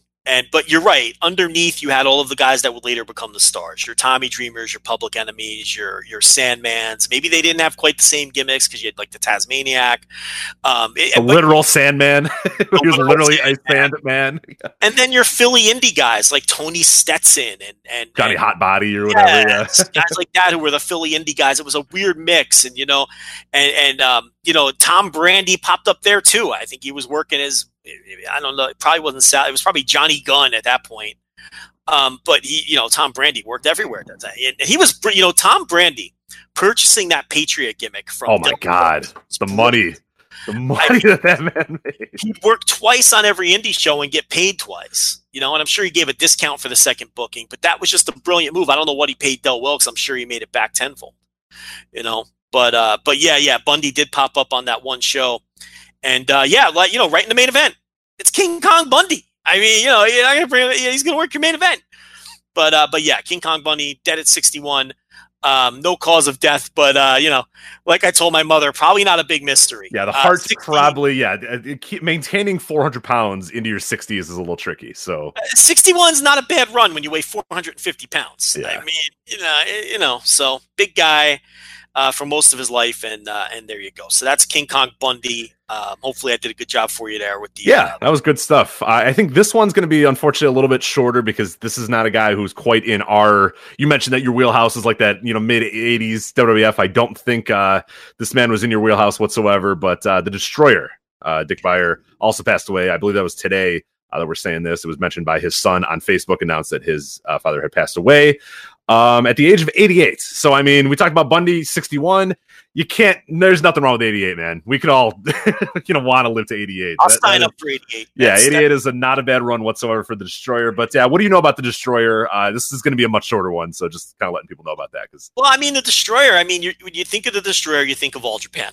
Right. I think that's the first thing you think of from the earliest days of All Japan and, famous matches with Giant Baba. All the way through. I mean, he was doing tours into the 90s. Yes, that's my first frame of reference for the Destroyer was when I was going back and watching, the chronological of All Japan, is him popping up. Like, he was still there in 88, and I think he was still there until, because I think I picked it up at 88 and watched it pretty much from there on until like the mid 90s, and like he was there till 93, like the end of 93, and like, he's old as hell, and it wasn't like, but I think he was at some point teaming even with his son. Who was kind of getting into wrestling. But yeah, I mean, he was obvious that he was like older, but he was still doing stuff with Baba, still teaming with Baba or whatnot. And like, even at that point, I mean, he's in his 50s and 60s at that point. And it felt like a company that had passed him by in a lot of ways, and a company that had sort of evolved past him. But still, it was kind of interesting to see him in there when you're watching. You're like, holy shit, there's fucking the Destroyer. And it felt kind of out of place too. He was kind of a relic of the past. For All Japan, but it was definitely pretty interesting still to see him, and that's kind of my first frame of reference. I mean, he was through all eras, Baba through Jumbo, and then right into Misawa Kawada Kobashi. Yeah, I mean, he's got matches against. I remember there was a match against Amori that I remember watching. And I was like, what the hell? Or like, in a way, I think he's doing matches against too. If I remember correctly, when I was watching it, it was just like, what the fuck? Like, yeah, just an absolute legend in All Japan. And you go back super early. I know is Portland where he really made his first, and then of course he was AWA World Champion briefly as Mr. X. Not very long, but that was a famous title switch that the AWA did. Of course, Under the Mask. and then, much more famous as the Destroyer with that super long All Japan run. And it's a lot of people, now you got to be into his style, but there's a lot of people who consider him a legitimate all-time great. Now, they call Neil Young, I don't even remember this, but like in the 90s, they referred to Neil Young as the godfather of grunge. I don't know if you remember that. Like, because he influenced all these grunge artists, particularly Pearl Jam, who did a lot of collaborations with Neil Young and things like that. So he was known as the godfather of grunge. I consider the Destroyer the godfather of grapple fuck. I mean, because that's really the style he worked. He was very technical. In his day, they called it scientific. You don't hear that anymore. You ever notice that? No one talks about scientific wrestling anymore. That kind of died out in the 90s, you still hear about technical wrestling. And now, of course, everybody talks about grappling because of the MMA influence and all that. Everyone calls it grappling now. But in his day, they called it scientific wrestling. And even though he wore a mask, with the big giant holes in it where you could see his busted up wide nose and you could see his big mouth with his missing teeth and his big eyes, and he had an expressive face under the mask and all that. And even though he was like always just like a chubby guy, he looked like a barroom brawler. Oh, he looked like he could beat the fuck out of you. He looked like your uncle that could beat the hell out of you. Your uncle that's 70 but could still whoop your ass if he needed to. We always talk about the tough uncle handshakes, where that's that one uncle that you dread that you show up at a party because he's gonna like crush your hand. You don't want to shake his hand, but you got to be nice. It's it's your uncle, but the dude's just gonna destroy your hand, and he's in this like 80s, and you're like, oh goddamn! Like my grandpa was that way until he died. He would give the firmest fucking handshakes ever, and I was like, ow! Like stop! Yeah, how are you doing that? Like you don't have to do that. You're dead on. He's the 70-year-old uncle with the Navy anchor tattoo on his forearm. Yes, of course, right on the forearm there. And he's crushing beers and he's shaking hands and crushing your fingers. He's got a gold wristlet or the little bracelet, I want to say. He smells like English leather cologne. Right. He's or Stetson. He wears like Stetson cologne. He still fucks his wife even though they're in their 70s. Like he's that guy. That's what he comes off as. That's what he looked like. So you would think that he was like this Dick the Bruiser type wrestler by his look. Yeah, but. No, he was a very technical, scientific grappling. They didn't call it that. They didn't call it scientific. And his gimmick was that he was intelligent and that he was smart and that he would outwit you in the ring. And he would be smarter than you with his holds and he would submit you. And he had a ironclad figure 4 that was unbreakable and he had counters to all of the holds. And I don't know if it's a perfect reference or analogy, but he was kind of like a masked Nick Bockwinkel in that he was presented as someone who was smarter than you. He didn't have the erudite gimmick that Bockwinkel had, but it was along the same lines that he was a smart wrestler. And, and he went through many of the different All Japan eras, and he's an absolute All Japan legend. And, he had a career that spanned probably from, I'm guessing, the early 50s. Like you said, he was doing All Japan tours well into the early 90s. And there's people who do consider him, if you're into that style, I always found him a little dry. I watched a lot of Destroyer for projects and things like that. And I didn't hate all of his some of his matches I flat out hated. I thought it was dry as sand and just boring as shit. Now that should be no surprise to anyone who listens to the show. It's just not my preferred style. I found the guy very boring a lot of the time. I did find him creative though. And he is credited to inventing a lot of different holds and transitions and things like that. So he was an innovator in that way. He was a very creative wrestler. And there were some Destroyer matches that I did enjoy. And there were some Destroyer spots and things that I thought were very creative and very interesting. For the most part, he's a guy that people would hype up and that would never meet the expectations for me because I'd just be bored as shit. I'm just not someone who likes to watch wrestlers, grapple and exchange holds. And to me, that stuff's boring when it's real. It's even more boring when it's worked. I don't get into it. But if you're into that style, I mean, he's the godfather of grapple fuck. I mean, if you're a Hideki Suzuki fan or a Tim Thatcher fan, or, you like watching, the grappling tournament, Abu Dhabi grappling tournament or something, you'd probably love the Destroyer. And I highly recommend going back and watching this stuff because a lot of his matches are considered absolute classics. And if you dig that style, I don't have any doubt that you'll dig him because I will say He was very good for that style of wrestling. It's just not a style of wrestling that ever connected with me. Yeah, and there's a lot of it available as well. I think you can even go back to, I think there's a match against Ricky Dozan from like 1960, I want to say It's 2 or crazy. 3, that is on there. And like, you can just find it. It's just on YouTube. Like, you can just search for it. I remember finding it a little bit earlier. It's 1962 wrestling, and it's Ricky Dozan and the Destroyer. So don't it's going to be long and it's going to take a while, and it might not be the most exciting. But yeah, I mean, and that's the thing that I think really stands out for him is, again, similar to Liger, when we talk about Bundy was the opposite. Bundy was like a man that maximized the very little amount of time he had in the spotlight. Destroyer, we're talking about 1963, a match against one of the biggest legends in Japanese wrestling history. I think in one of the most watched matches ever, or something like that. I forget what it was. It was like 70 million or 80 million people had seen it or whatever. And that was 1963. And then he wrestled until 1993, like consistently too. It's not like this guy went away for, 20 years or whatever. He was pretty consistently doing that. So he was around forever. So it's like another guy that you get to see a lot of through a lot of different eras and a lot of different legends. It's just, I'm kind of with you too. Every time I watched a match of his, it was like, I always thought he was going to be more of a badass than he was. Like you said, he looks ugly. He looks like he smells like Stetson. He's got, his mask and it's kind of dirty, and he's got like, he's a big dude and he's hairy, and you're like, all right, let's go. And then he's just kind of like, working the mat, and I'm like, I want I thought he'd brawl. I want a brawler a little bit. And he's not that, and that's fine. That's just kind of how I always expected him to be. And you think with the name The Destroyer, you're thinking, oh my God, this is, and he's not that. He's a little bit more methodical, a little bit scientific, as you said. So you can be a little disappointed by it, but you understand that that's kind of the era as well. I mean, that's what wrestling was for a lot of times during that, and he didn't change his style once the style kind of changed. So he can kind of appear like, as I said, kind of a relic of a different era, because he really was. I mean, this is a guy who came up in the 50s and the 60s where that style was a little bit more prominent. And now he's, still wrestling in the 90s against, Takawa Mori or whatever, when Mori's bouncing over the ropes and doing all this sort of stuff. And he's still against, the Destroyer. So, but I think it speaks to the length of his career as well. But yeah, a lot of the stuff is up there on YouTube. As well, if you want to find, I know a bunch of people are tweeting stuff out there. But yeah, I think that Ricky Dozan match from 63 is up there. I know a bunch of other stuff too against Baba you can find pretty easily as well. So the thing about that style, it's like, like Dory Funk Jr. too. Like it's an acquired taste, man. You either like it or you don't. Like there's Dory Funk Jr. matches, famous ones, where he would work a side headlock for 12, 13, 14, 15 minutes. I'm not exaggerating. Like the match was built around Dory working a side headlock and the other guy trying to think of ways to get out of it. And some people are really into that.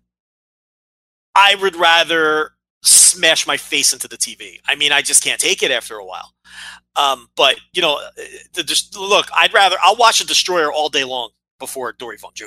Dory Funk Jr. is one of my least favorite wrestlers of all time. But, I don't think the Destroyer is quite as boring as peak Dory.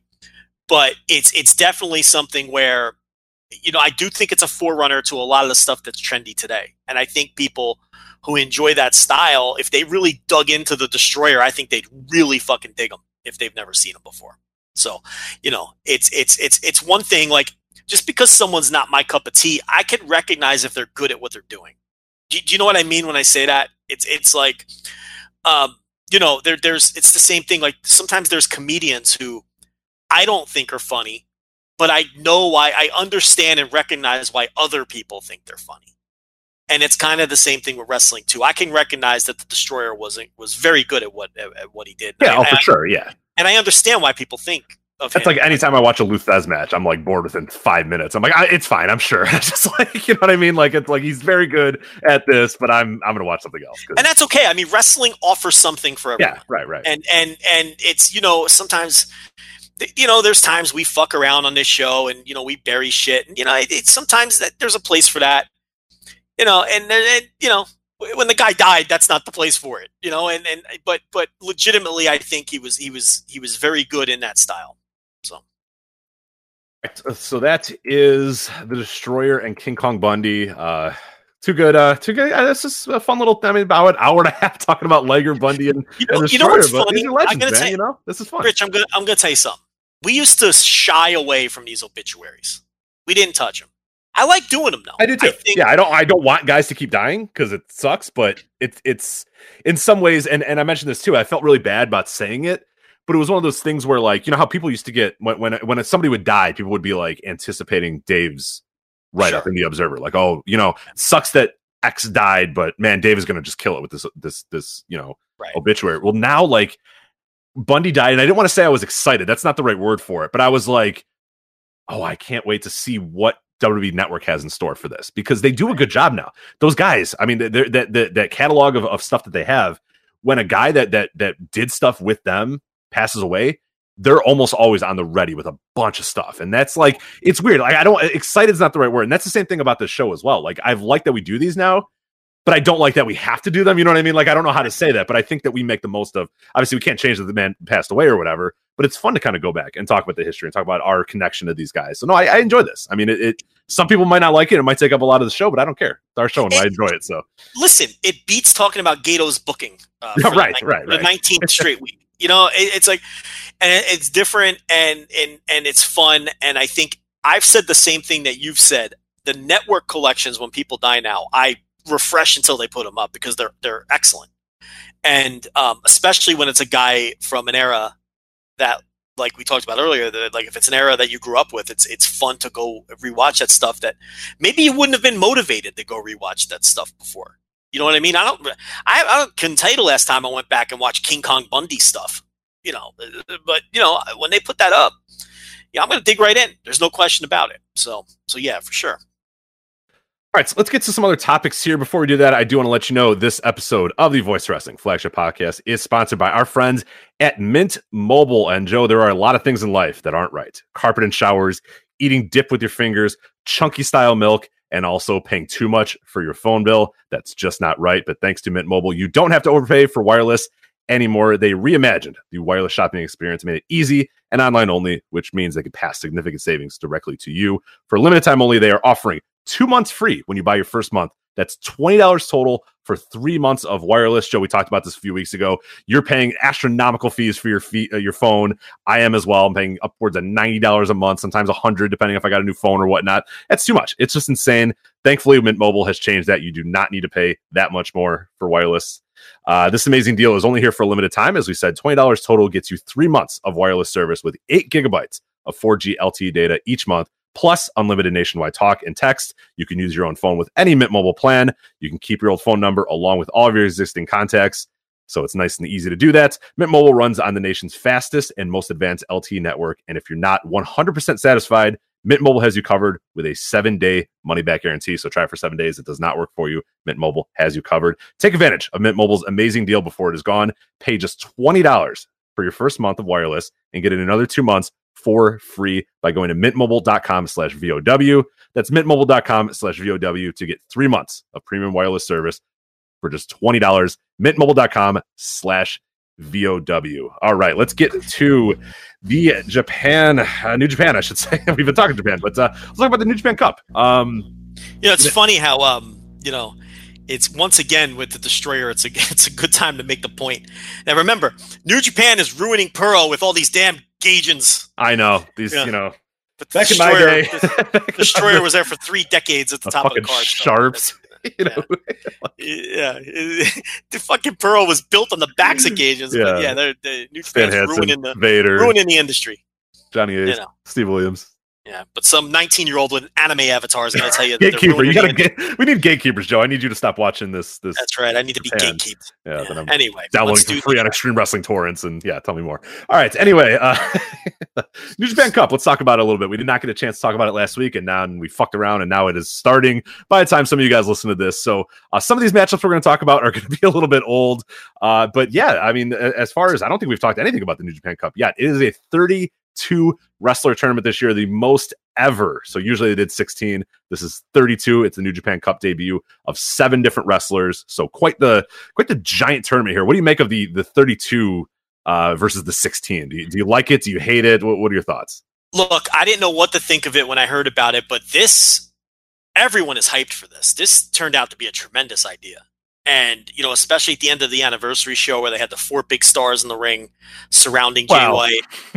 I mean, now look, they looked like absolute geeks. I was going to get to that. Don't you bash on Goto. I'm not going to listen to that, sir. Okay? I love me some. Who are in the rings? Tell me. Okay, if you're going to throw 4 big stars in the ring, who are in the ring, Joe? People that did not see the end of the anniversary show, which we're going to talk about in a bit. Who are those big stars? Well, all-time New Japan great Hiroshi Tanahashi. Yes, okay, of course, big star. the biggest star of the modern era, and a first ballot Hall of Famer coming off a legendary title run, Kazuchika Okada. Yes, who's still like 28 years old. Yeah, okay, yeah. Yeah, so Big star. I think he's 30 now, but point Oh, stands. that's true. Yeah, we're gonna go with that. Yeah, your point stands.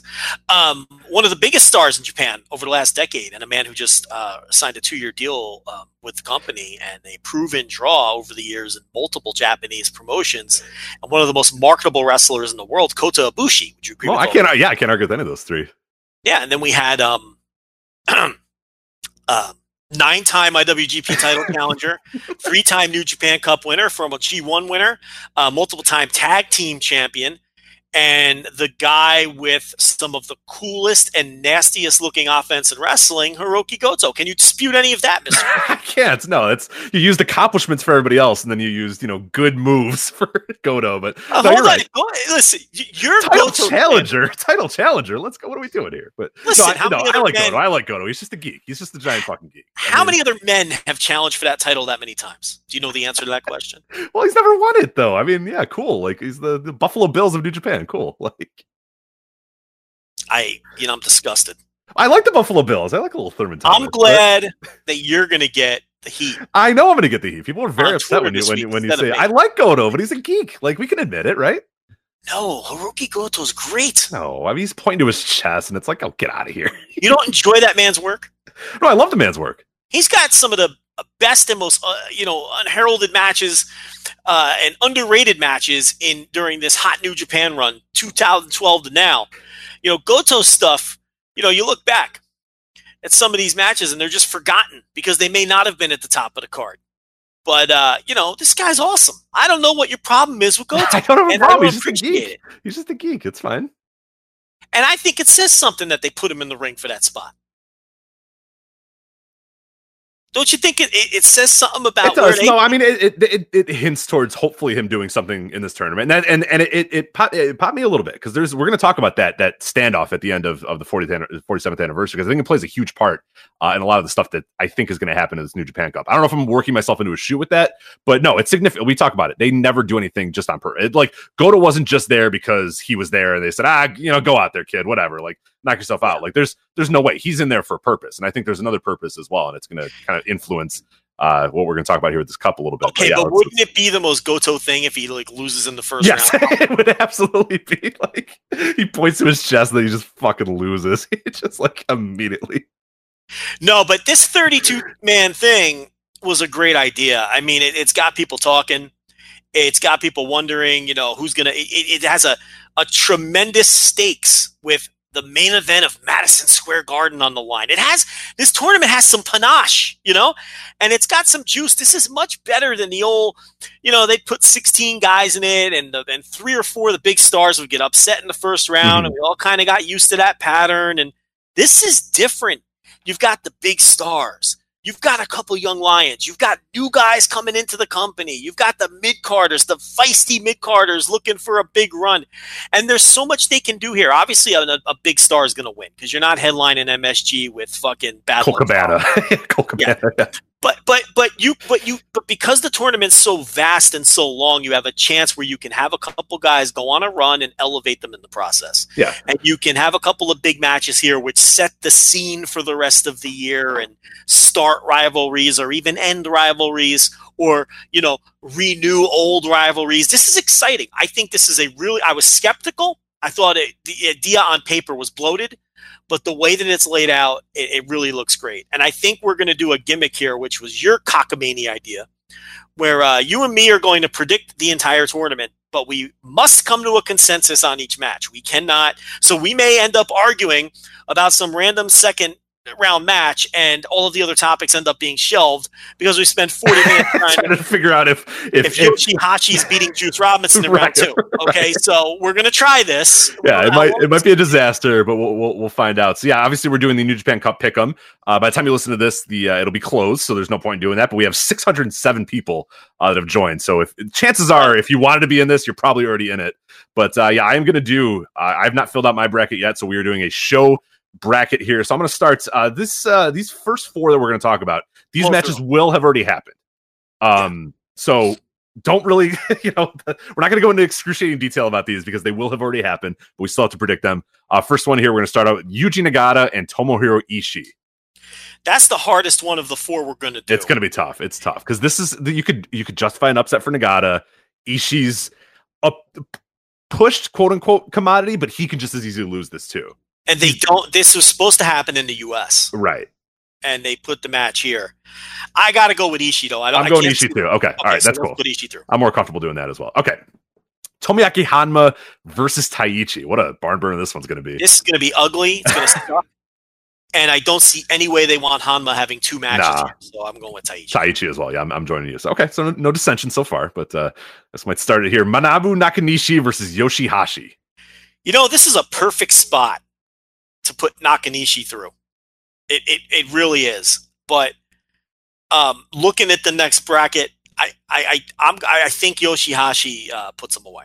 Okay, I have had a little bit of Nakanishi in my head, but I think, given again, like the similar thing that you meant to Hanma, I don't think they want Nakanishi having two matches either. He's kind of there to put Hashi over, so that's fine. I'm okay with that. This one's gonna be tough because I think this one could be an interesting one. Juice Robinson versus Chase Owens. Now, before you immediately go to Juice, I know he's the champion, but you could set up a future title match here with Chase. Absolutely, and this is the kind of shit they like to do in New Japan Cup, where they throw these curveballs at you, and it's perfect in this case. Okay, I was just throwing it out there, but I'm glad you're taking the bait a little. I'm just thinking, Yeah, in this case, it's perfect because, like you said, this is the U.S. champ, and it's another U.S. wrestler, and they like Chase. Chase scores 1 million falls in these tag team matches, so maybe this is it's not a big-time elevation to challenge for the U.S. title, but shit, I got to tell you, I think we should pick our first upset here. Let's I think do it, Chase. Yeah, there it is. Chase Owens moving on to the second round. So, yeah, that's also the thing about this 32 is you have months worth of storylines now from this tournament. Yeah. Everything you can do here. All right, we're going to move now. So now all of these are going to be authentic matches that have not happened yet by the time you're listening to this. Okada versus Elgin. Yeah, I mean, these guys have had really good matches in the past, but there's no fucking way Okada's losing in the first round. So we don't need to talk about this one. No, he's going to move on here. We have not talked about this guy yet. Mikey Nichols, New Japan star Mikey Nichols. Chaos Stable's own Mikey Nichols has returned to Japan, and he is New Japan property now. What do you think about Mikey Nichols now as in New Japan? Mad Mikey Nichols. He's going to be doing some kind of different gimmick. He's part of Chaos. He's had a couple matches in Australia to knock the rust off, which I've gotten very different reviews on. Some people have loved it. Some people have not liked it at all. We'll see what he does in New Japan. He's going to beat Hikuleo. I mean, I think we'll move him. I'm just going to move. I'm going to drag him over right now because I think, there's no question he's going to win that one. Yeah, they're not going to knock him off in his debut with re-debut. He's wrestled in the company before, obviously. Right. We talked about last week how he came up in the dojo, in the early 2000s with all those other dudes and kind of lost his way, ended up in Noah, but now he's back. And look, good on him escaping WWE and backdooring his way into New Japan. I just need Shane Thorne to find his way out of there. And I don't think Shane Thorne's far behind. I know I've hinted at it strongly behind the paywall, but from everything I hear and from everyone I talk to, unless they do something with him and do it quickly, he's a frustrated guy, and I think he's chomping at the bit. And I think New Japan would take him in a second. What a disaster that run was with those guys. And they tried. I'm not going to say they didn't try because there were some times where they did. But injuries and some other things got in the way. But then it just never felt like they could gain any momentum. So I don't want to say it's totally that they didn't try. I don't know that they gave their best effort. Not these guys. I think WWE. I don't know if they gave their best effort. But there was a lot of circumstances too that just didn't. I don't know. It was just a weird relationship from the beginning. Injuries at the wrong times. There's never a right time for an injury, but their injuries came at the wrong times. And look, Rich, we are privy. We literally saw the stuff that they were pitching to their bosses. They were trying. And they were pitching ideas. And they were pretty good ideas. You remember that stuff, right? Yeah. Oh, yeah. That was some really good stuff. They weren't bad ideas, right? And it's just, what it shows me is it really highlighted the frustrations that wrestlers go through in that company, trying to get noticed and trying to get ideas passed on to the people that matter. They had some good ideas. They wanted to get pushed. They were pitching their own shit, which is what they tell everybody to do. And it just never happened for them. And unfortunately, the most enduring moment for them was the Dusty Classic final against AOP, where I thought they did a tremendous job putting over what at the time was a very green tag team in Authors of Pain. And really, ultimately, that's going to prove to be the highlight of the run for that team, losing the finals of that. It was all downhill from there. Yeah. They tried to turn him heel towards the end. They were wearing trench coats and long tights. And listen, I thought they did great heel work. I used to brag on them and say how great they were doing on the TV reviews, but they never gained any momentum or got any kind of push. But they adjusted to working heel like amazingly well for two guys that had worked babyface for a decade. I thought it was phenomenal how well they had transitioned to heel. But the company never got behind him. Nichols said, he did the jerk off motion and said, I've had enough of this. I'm going to say I'm going home to, spend time with his family in Australia, and then immediately hops on a plane to Japan. Yeah. And here's the thing. We were told immediately he was going to be in New Japan in March. Yeah. So it's like, it's not even, he just fucking backdoored his way in. He adios to that company the best way he knew how, and I wouldn't be surprised if it's harder to do that now, but he pulled it off before all the AEW stuff, so it was good timing. And here we go. And I got to tell you, that Trent spot, I think Trent would have gotten a pretty significant push if he stuck around. They had absolutely. Oh, they did. Oh, no. They definitely had plans for Trent. And I think Nichols can slide right into that spot. It's an open spot. It's another English-speaking guy that they could use on the U.S. shows. So he's going to beat Hikuleo here for sure. But, to talk a little bit about Nichols, which we haven't had a chance to do, that's the score with him.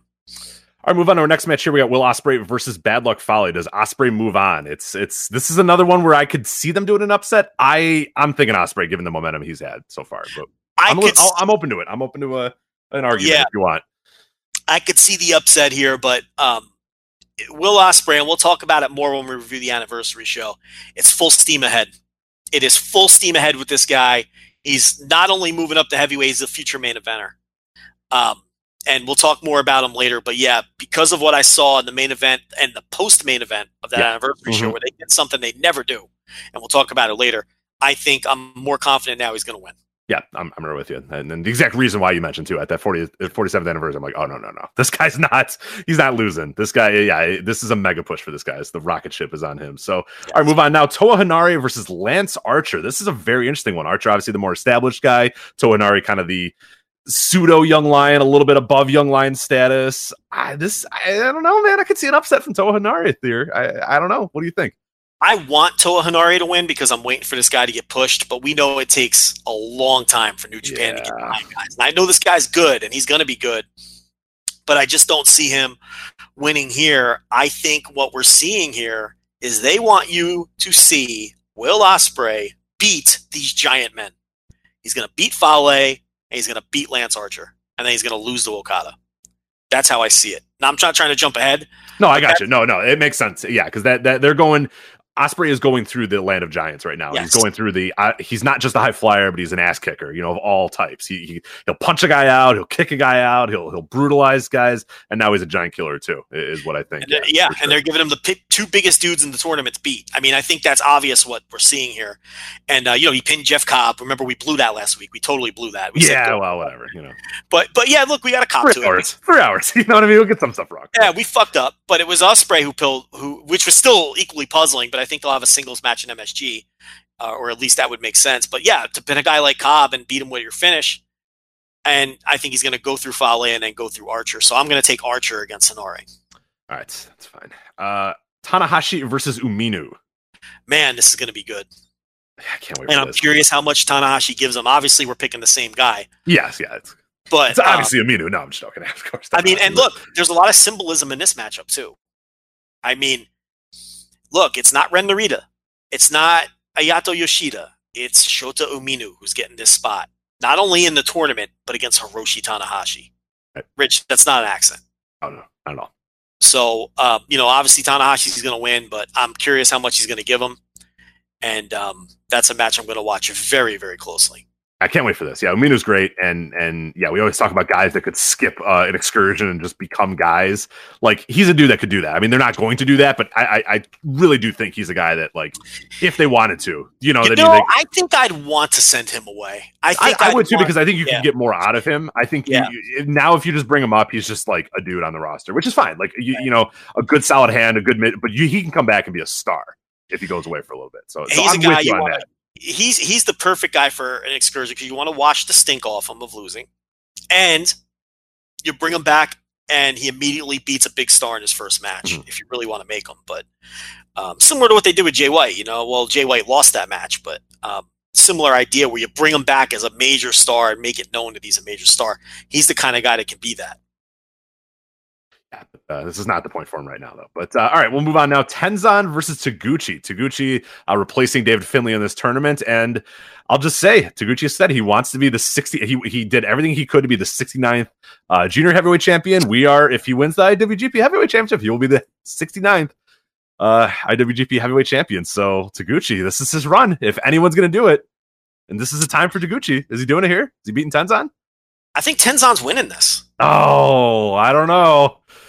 You think they're going to do now? Taguchi Tanahashi would be a real interesting match. I want that. I think that's what they're going to do. I think they're going to give you a little bit of Taguchi hope spot here. But did you think Finlay was beating Tenzan? No, I didn't. So see, that's why I would lean Tenzan, because I think why change it?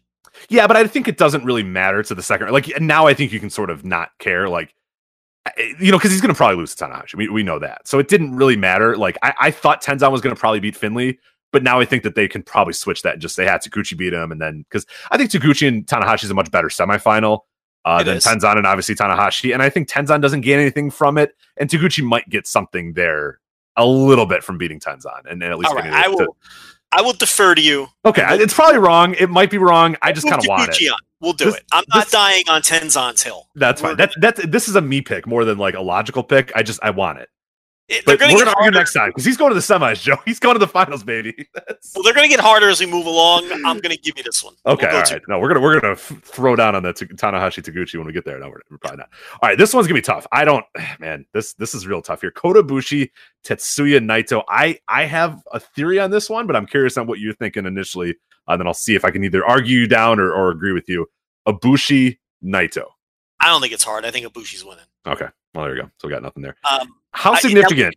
A lot of people are saying, how come? You need main events for these shows. That's why you have matches like this. Right, of course. So, I mean, but a lot of people don't understand that. So, we need to explain that. Like, you see, okay, well, why does Tanahashi get this easy? You're looking at it like a sport. Don't look at it like yeah, right. It's not like a draw.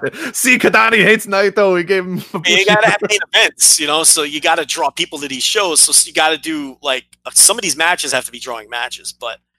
I don't think Naito wasn't in that little fucking foursome of guys. Nope.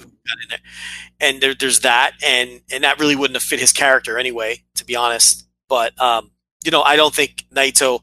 I think his charge, his push, comes later on, and I don't think a Naito Jay White match really makes any sense anyway. So. I think Ibushi is the one that goes through. What's your theory on it? Yeah, definitely Ibushi. And I think, I don't know if I'm working myself into a shoot here, but I think it was significant that Jay White beating down Will Ospreay at the end of that 47th anniversary show, and who slides in wearing a suit, holding a chair? Kota Ibushi. Kota Ibushi is the first one you see visually standing up to Jay White. Yeah. Ospreay's the guy who put him out with a concussion, but he doesn't care. You know what I mean? Yeah. It's more that he wants to stop Jay White. I don't know, man. I saw that and I was just like, ooh, I don't know. And we got to think MSG too. If we think about the booking of an MSG too, there's a lot of guys on this show or there's a lot of guys in this tournament that would do well against Jay White in a main event. But how many of those are you going to want to give away on MSG? How many of those have you already done? You've already done a Tanahashi versus Jay White. Does Tanahashi need to be in that spot? Probably not. It's also a show that's already sold out though. So, right. And we could do that later as we pick, though. Yeah. We'll go ahead. But yeah, I'm gonna do a lot of arguing for Kota Ibushi as we move forward. Well, will he win the whole thing? I don't know. We'll get to that when we get to it. But putting Ibushi through. All right, Evil Zack Sabre Jr. Man, now to me, this is a very hard one. Yeah, this is a toss up for me. This is a very hard one. Yeah. The problem is, I mean, if Evil wins, it'll really. Is this happening on the same show as Ibushi Naito? I don't believe. Yes. No, it is. It is. Yes. So this match will tip off the winner of the main. I don't think they're going to do Naito Evil. I mean, it's not unheard of, but I don't think that they would do that. But I think Ibushi's going to win anyway. I don't know. My gut's telling me Zack Sabre Jr. I am too. I'm leaning Sabre as well. So let's put him through. Let's put him through. Man, Sabre versus Kota Ibushi. That's going to be a hell of a match in the next round. All right, Togi Makabe versus Colt Cabana. Yeah, I mean, you know what match is happening next. I don't even. If you think that this match is not happening, you can argue all you want, but you know goddamn well what match is happening in the second round. Colt, he's got that European wrestling technique. It's he might be too much for the Unchained Gorilla. Yeah, but you're right. It's Togi Makabe's not losing to an ROH announcer. I don't. We're gonna argue then. No, I'm saying that there's a semifinal match happening. There definitely is. I think we got different ideas then. Because what is your idea? What do you mean? Wait a minute, semifinal? You think Togi? Not semifinal. No. Second round. Yeah. I think they're doing Togi Makabe Toru Yano. Oh, you're out of your mind if you don't think they're doing Colt Cabana and Toru Yano. Out of your goddamn mind. Are you kidding? Fight over this one. I think they're doing the MVP teammates against each other. Okay, because they have hinted that Colt and Yano are friends. Yes, they have. So I could see that. Rich, I'm going to sell you on this one. Okay, please do. Do you logically see Togi Makabe losing to Colt Cabana? Do you really see that happening? One roll up. You said he's got the European style. He could just roll him up out of nowhere, and the Unchained Gorilla won't even see it coming. So, I think Makabe Yano, it possibly main events a smaller show in the second round. All right, I'll let you have this one because you let me have the Taguchi, okay. But if you're wrong, you're gonna hear about this one. So all right, well, we'll put Makabe through, which means we're putting Yano through. Yeah, Yano's coming through. David Boy's not winning that one. So sorry, buddy. Kojima versus Minoru Suzuki. Another great match, huh? Oh yeah. And then Goto Sonata underneath it as we wrap up the first round. I mean, man. I want to pick the strongest arm. I really do. It's fine. But Suzuki's winning that match. Yeah. Now Goto, your boy, pointing to his chest. Obviously, he's winning. It's gonna be me. It's gonna be me, baby.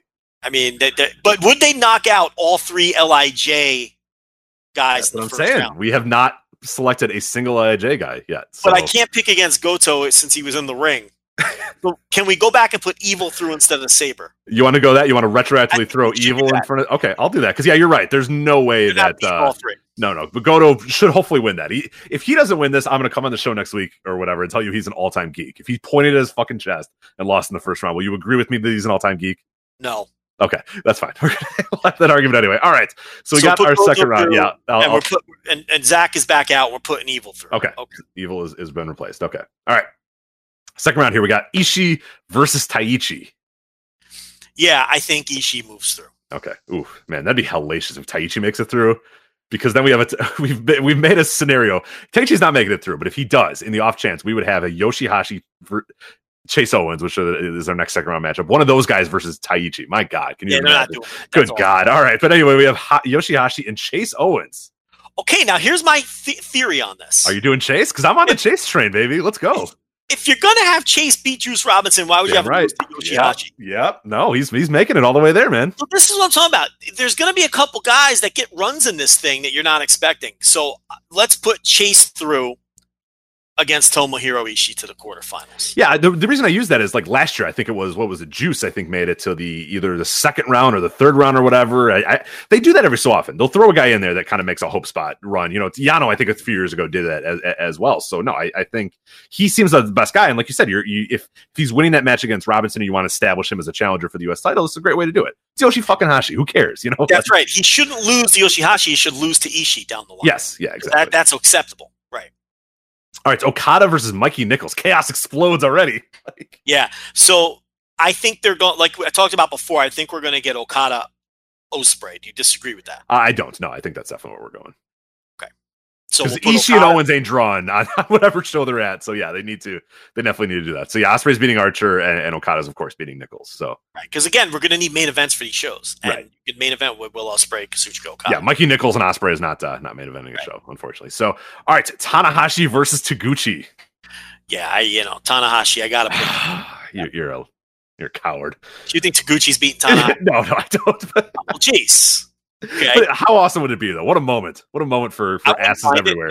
You know what? I wouldn't mind it. I'm not going to bet it. Like that's not something you bet, but you wouldn't be upset if you lost that bet. You know what I mean? Like you'd rip up that ticket and be like, "That's fine, cool, yeah, all good for me." But yeah, I like the Taguchi hope spot there, but I can't in good conscience bet that, unfortunately. Then we got Kota Ibushi versus Evil. I think it was a pretty easy pick for Kota Ibushi as well. Yeah. How can we put Evil through when we didn't even put him through the first round? Exactly. We have no confidence. Our confidence level, if we did a confidence pool in this, Evil is definitely at a 0, unfortunately. But Togi Makabe, Toru Yano, what a God. Yeah, I gotta put. See, the bottom quarter of this is like the never open weight quarter. All these guys that used to slug each other for the never title: Makabe, Goto, Suzuki. So I'm going to put Makabe through here. What do you think? All right. Yeah, I'm fine with Makabe. I don't think Yano is going to go through that far. Minoru Suzuki versus Hiroki Goto. Yeah. They don't forget he's a geek. Don't forget. He is, but they don't seem to be doing much with Suzuki right now. No, he's definitely been cycled down. So I think Goto wins this one. Yeah, I think Goto wins as well. Because Goto Makabe is a much better match anyway. So. All right, so go over our quarterfinals. What do we have? Oh, quarterfinals. The top is a little ghastly there, but hey, Tomohiro Ishii versus Chase Owens. And then we also have Okada versus Will Ospreay. That's the top of the bracket. Bottom of the bracket, we have Tanahashi and Kota Ibushi, Togi Makabe, and Hiroki Goto. I think that's pretty solid. Little semis there, so. All right, let's so we've got our 16 seed here on the Cinderella run with Chase Owens. So we've got Chase Owens versus Tomohiro Ishii, and I think this is where the dream ends. The dream ends here. Ishii moves through, unfortunately. Yeah. But what are the chances that Chase comes through? Is there any? Do you put it at 0? 0. 0. Yeah, I don't think there's a way that it happens either. All right, Okada versus Will Ospreay. Yeah, this is where it ends for Ospreay, and this is an acceptable guy for him to lose to if they're pushing him as a main eventer later this year. Right. It's okay to lose to Okada and get a handshake afterwards. You know what I mean? And that's fine. Yeah. So, all right. Tanahashi versus Kota Ibushi. This, I think, is an interesting one. I think a lot of people are probably going to be hung up on this one. I think it's pretty easy. Where do you think? I think Ibushi. Yeah. Yeah. I think Tanahashi, he just won the title earlier this year and had his little thing. It's too early to push him back into like winning something like this. The Unchained Gorilla, Togi Makabe versus Hiroki Goto. Yeah, I think Goto gets through again. Yeah, you worked yourself into a shoot with that pointed at the chest. So, but you're right. There's no reason for him to be in that ring pointing at his chest without him getting to at least this. They're building him up to be a reasonable contender for this, and I agree with you. I'm gonna move Goto over as well. All right, so now we have our finals in the top and the bottom of the bracket. We have the top of the bracket: Tomohiro Ishii and Okada. Oh my God, injected into my veins. Are you kidding? God. Yeah. Well, I happen to think Okada's winning the whole tournament, so I'm going to pick him to beat Ishii. We're going to have an argument here. All right. All right, because I got Ibushi beating Goto. I think you have Ibushi beating Goto as well, right? Yeah, Ibushi. Okay, cool. All right, now we're going to have to argue. Okada, Ibushi, your New Japan Cup finals. The floor is yours. I'll let you argue in favor of Okada. You know, they could do Okada Goto, but I'm not going to push for it because I think Goto, as always, is the perfect guy to lose a tournament final. But for the sake of this, let's give people the more exciting final and a debate. I think Okada is winning the tournament because I believe Kenny Omega when he says if he would have re-signed, he was going to lose the title to Okada at Madison Square Garden. So I think they're going to stick with that plan. And I think Okada is going to beat Jay White for the title at MSG WrestleMania weekend. I think they're going to want to give the Madison Square Garden, New York crowd a IWGP Heavyweight title change with their top guy. And I think that's how you get the title back on Okada to set up Tetsuya Naito's G1 win. And then have Naito win the title on one of those 2 Tokyo Dome shows. That's the year I'm laying out for the IWGP title. So that's why I think Okada wins the New Japan Cup. It's a good one, and it's a very good argument, and that's where I was. That's where I was pretty much until I saw the 47th anniversary show, and part of me, I don't know. I'm probably working myself into a shoot, but I think there was just some sort of symbolism there with Ibushi being the guy that slid into the ring and faced off with Jay White. But that has to, when I say that if Ibushi came through here and Ibushi is in your main event of MSG, that now assumes that he's not going to win the title, because I don't think he would win the title. In this scenario, Okada would beat Jay White. Okada would win the New Japan Cup and beat Jay White. I don't believe that Ibushi would win the New Japan Cup and beat Jay White for the title. And now I'm kind of like, and that's where I kind of thought about it a little bit. I saw the 47th anniversary. I saw Ibushi run out. I saw him with that chair, and I went, that's it. Ibushi's winning the New Japan Cup. But like you said, and the more I was kind of thinking about it, and the more I was kind of debating it and running it through my head, I was like, do they really want MSG people to go home with Jay White, dastardly winning the title No. over Kota Ibushi? They don't, right? Like they don't, and they want that to be. And I really truly believe that New Japan understands the significance of them being in Madison Square Garden and selling that arena out. Yeah, ROH is there too, but just, hey, the shove out ROH. Hey, welcome to the party. But ROH is there because ROH got them in the building. Let's be exactly honest. Right. Exactly. If they could, ROH is like the person you use to get into the party because you don't know the person throwing it, but then you don't hang out with that person once you're at the party. Like, if they could, they would they would not include ROH in any of this, but they needed ROH to get in the building. Exactly, right. So the symbolism of New Japan in Madison Square Garden, in that big arena, it just makes all the sense in the world. And you and I think are on the same booking pattern as well, is that Naito's going to win the G1, and it's going to be Okada and Naito at next year's Kingdom, right? We're both on that same. Yeah. So we're working ourselves backwards that way. So that's where I want to pick Ibushi. I really wanted to come here and argue and say, oh my God, it's got to be Ibushi. It's going to be Ibushi. It has to be. He slid in and all this sort of, but I just can't, because I don't know the scenario of MSG. And that's a big deal. When they said that this is going to be the main event of Madison Square Garden, this is going to be the match, I cannot in my head imagine Kota Ibushi in that main event losing to Jay White. I can imagine those two in the main event, but I can't imagine Ibushi winning the title, and I can't imagine Jay White retaining the title at MSG. So with that being said, I am going to go Okada with this one. I wanted to argue it. I really felt that I could have argued it. I just can't, though. It just makes all the sense in the world for it to be Okada. And I too do believe that the story of Jay White is basically being told, or the story of Ken Omega is basically being told by Jay White. And this is what was going to happen. And it makes all the sense in the world for Okada to get the title now, have a little bit of a run with it, do stuff throughout the summer, and then, of course, Naito wins the G1, goes on to Wrestle Kingdom and faces them. So the only scenario where that works and it doesn't become a little convoluted is Okada winning here. So I'm going to go with Okada. I wanted to debate it. I wanted to argue it, but it's tough. And if it's Okada, he has to win. He's not going to lose to Jay White twice in a row. No, absolutely not. And I have no reason not to believe Kenny Omega. What does he have to gain by telling people the booking plans when he just signed a 4-year deal with AEW? Yeah. He has nothing to gain. There's no political game to be played by telling Dave Meltzer off the air that the plan was to lose the title to Okada and MSG. There's nothing. See, when wrestlers talk, you have to think, okay, when you're trying to figure out if something's a work, you have to figure out what they have to gain by what saying. benefits do they have by saying whatever they're going to say? There is no benefit to Kenny Omega telling Dave Meltzer that. None. Because he's already signed, sealed, and delivered to AEW for 4 years. So I don't believe I believe he's being truthful. I believe that was legitimately the plans. And then there was also talk where we heard that Jay White, for however long, was going to step into Kenny Omega's booking plans. Everything they had laid out for Omega was going to be given to Jay White. And it all just makes too much sense. And then once Okada wins the title back at MSG, then you can move on with whatever you were going to do with Jay White. Otherwise, he can step out of Kenny Omega's shoes at that point. And it actually worked out good for New Japan because it established Jay White as a top-tier caliber, championship caliber wrestler. Mm-hmm. And you wouldn't have been able to do that had Kenny Omega stayed. Because Omega would have retained against Tanahashi and lost to Okada. And you never would have gotten it. Because this is not going to be Jay White's definitive title run. He's going to lose it this year because you're not going to headline those dome shows with Jay White as champion. So I personally think Jay White's big future with the company, and people aren't going to like this who don't like Jay White, because a lot of people don't like Jay White, is as a babyface. I think eventually he becomes a babyface and a big babyface star. Once this thing runs its course, the Switchblade thing. So I don't think this is going to be... Listen, for people who don't like Jay White, and you're like, oh, thank God, this guy, I hope he does lose it in MSG. He's not going away. He's not going away, guys. No.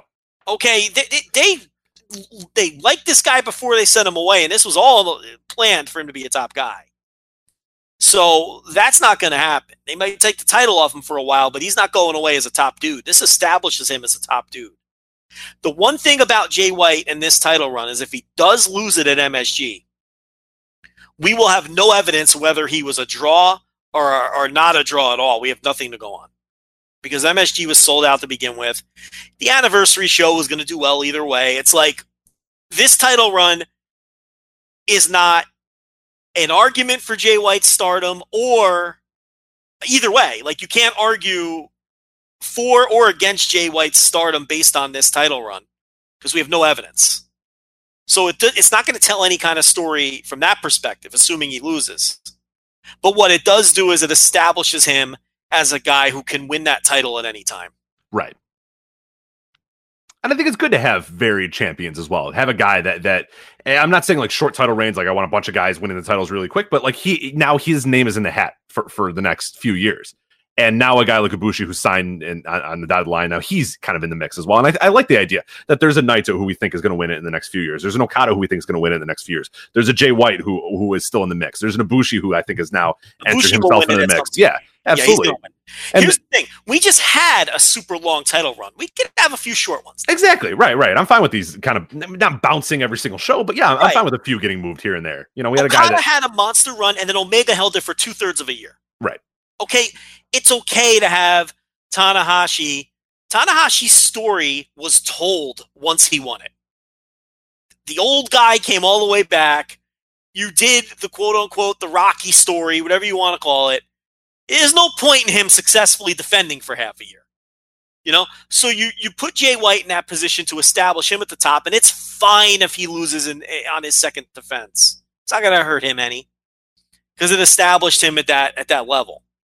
So, yeah, I'm with you. I don't mind having a couple shorter runs now because we've had a bunch of long ones. So not every run has to be super long. So I've converted you to Okada winning this thing. So yeah, I was always kind of on that wavelength because it always made the most sense. And then I just were swayed by Ibushi hopping in the ring with that. Yeah, it was too much, man. And that might be a future big time match. That might be a future feud. It's not now though. Not now. Just because it doesn't make sense on the scale of MSG. I mean, if it was any other New Japan Cup, I would buy Ibushi doing it because they could just have Ibushi, challenge him at Invasion Attack or whatever and lose, and it'd be whatever. It'd be fine. And then Okada can win it at Dominion or whatever. It would make all the sense in the world. But the idea that they're going to MSG and not going to have like that big triumphant moment where there's confetti falling from the ground and there's 18 or 19 or however many thousand people in there screaming, like that's what they want. They want that iconic moment. And you don't get that iconic moment with Jay White cowering out of the ring with Gato laughing and them saying, ha ha ha. You know what I mean? Like that's not happening. Like that's not a definitive end to that show. They want, I think, and rightfully so. I would want that too. The visual of Okada standing in the middle of the ring, the dollars flowing from the ceiling or whatever at MSG. You know what I mean? That's an iconic moment. Jay White slipping out of the ring after he cheats to win. That's not iconic. That doesn't have the same ring to it. So that's why I worked myself a little bit with the Ibushi thing, and I think that is gonna matter at some point. But yeah, I don't think it's right now. Unfortunately, that's gonna matter. So all right, so let's go through this anniversary show. We got about 50 minutes left. We knew we'd be running up against. Yes. Yeah, we knew it. But I think with what we have left, we can get through it. So let's look at the anniversary show. We'll start at the top at the main event, or the bottom, I should say. So it's a good transition. Let's talk about this Jay White win over Will Ospreay. Now, to me, the winner was never going to be in doubt. Jay White was going to win this match, and I think that what this match did was, we talked about Will Ospreay a little bit. Let's talk about him more. The Pacific Rim podcast on the Figure 4 Weekly website, Fumi Saito on that show had noted that he spoke to some people inside New Japan, and they noted to him, and these are people inside the company, that they don't see the Kenny Omega loss as a enormous damaging loss because they think that Will Ospreay, not Jay White, is the guy that can step right in to that Kenny Omega role and become a main event player and IWGP champion down the line in the not so distant future, and sort of fill that role to connect with the Western audiences and help with the expansion, and also be an enormous star in Japan, which I thought was interesting. Look, we kind of thought that, Rich, that they're going to move him up to heavyweight and give this guy an honest go as a main eventer. But now for the first time, we sort of kind of have a report from someone who's very credible, who talked to people in the company, where that's the thinking of people in the company. They think Will Ospreay is a main eventer and a champion. And the thing about it now, he also did note that if Kenny Omega wants to come back, they're open to it and they're fine with it. They haven't closed the door on Kenny Omega, and they're okay with that too. Because why the hell wouldn't you want Kenny of course. Omega? No, yeah. If you want to come back in, yeah, go ahead. Sure. I mean, he's an enormous star, but they're not sweating it because they think Will Ospreay could be the guy. And it's very interesting to me, not so much that we have people inside New Japan saying that Will Ospreay could be is going to get an honest to God push as a top guy and potentially be a champion. That part's not as surprising to me as them saying that Will Ospreay is the guy they think can step into the role and not Jay White. Now, that doesn't mean I don't see that as them losing faith in Jay White or not having faith in Jay White. I just think it says that much more about Ospreay. Right, that they have another guy now. It's not a zero sum in this case, that because they push Ospreay, that now they're not going to push White. I think they can push both at the same time and for different reasons and have them go on different paths. And I think that, it's less of an indictment of Jay White and more of an endorsement of Will Ospreay.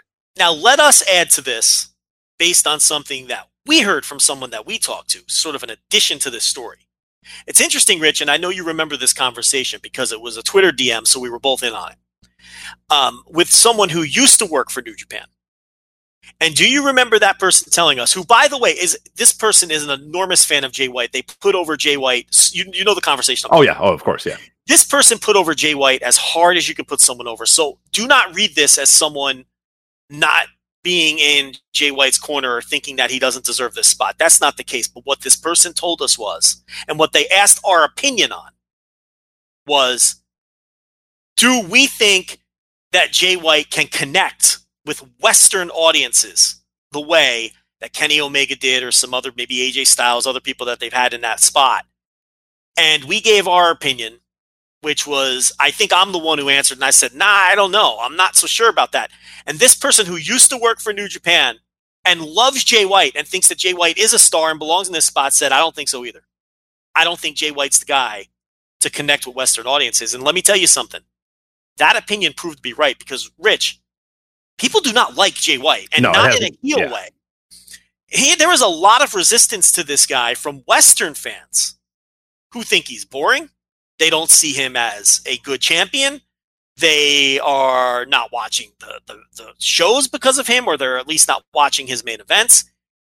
That person was right on the money with their assessment of Jay White, in that he's not necessarily the right person to connect with Western audiences.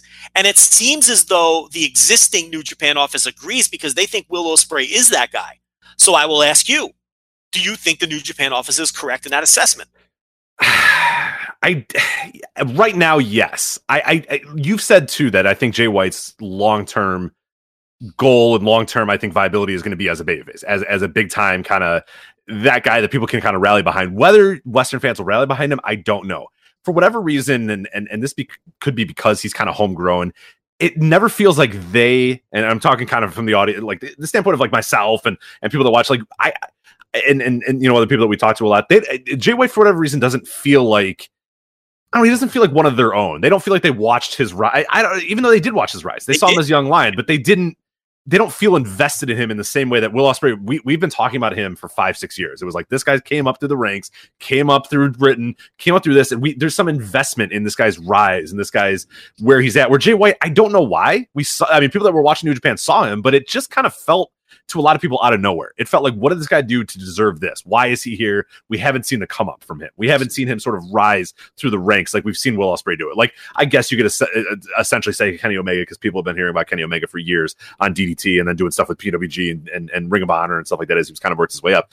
And it felt like Jay White just kind of appeared. And that's not how, you know, American wrestling fans, or I should just say North American wrestling fans and European wrestling fans, we're used to the rise, the ascension of a guy to get to that level. And I think we invest in that a little bit more, where Jay White just kind of appeared. You know what I mean? He just comes back and he's immediately there. And I think it's a little all too much too soon for a lot of people. They don't feel like they're really invested in that story too much. Does that make sense to you at all?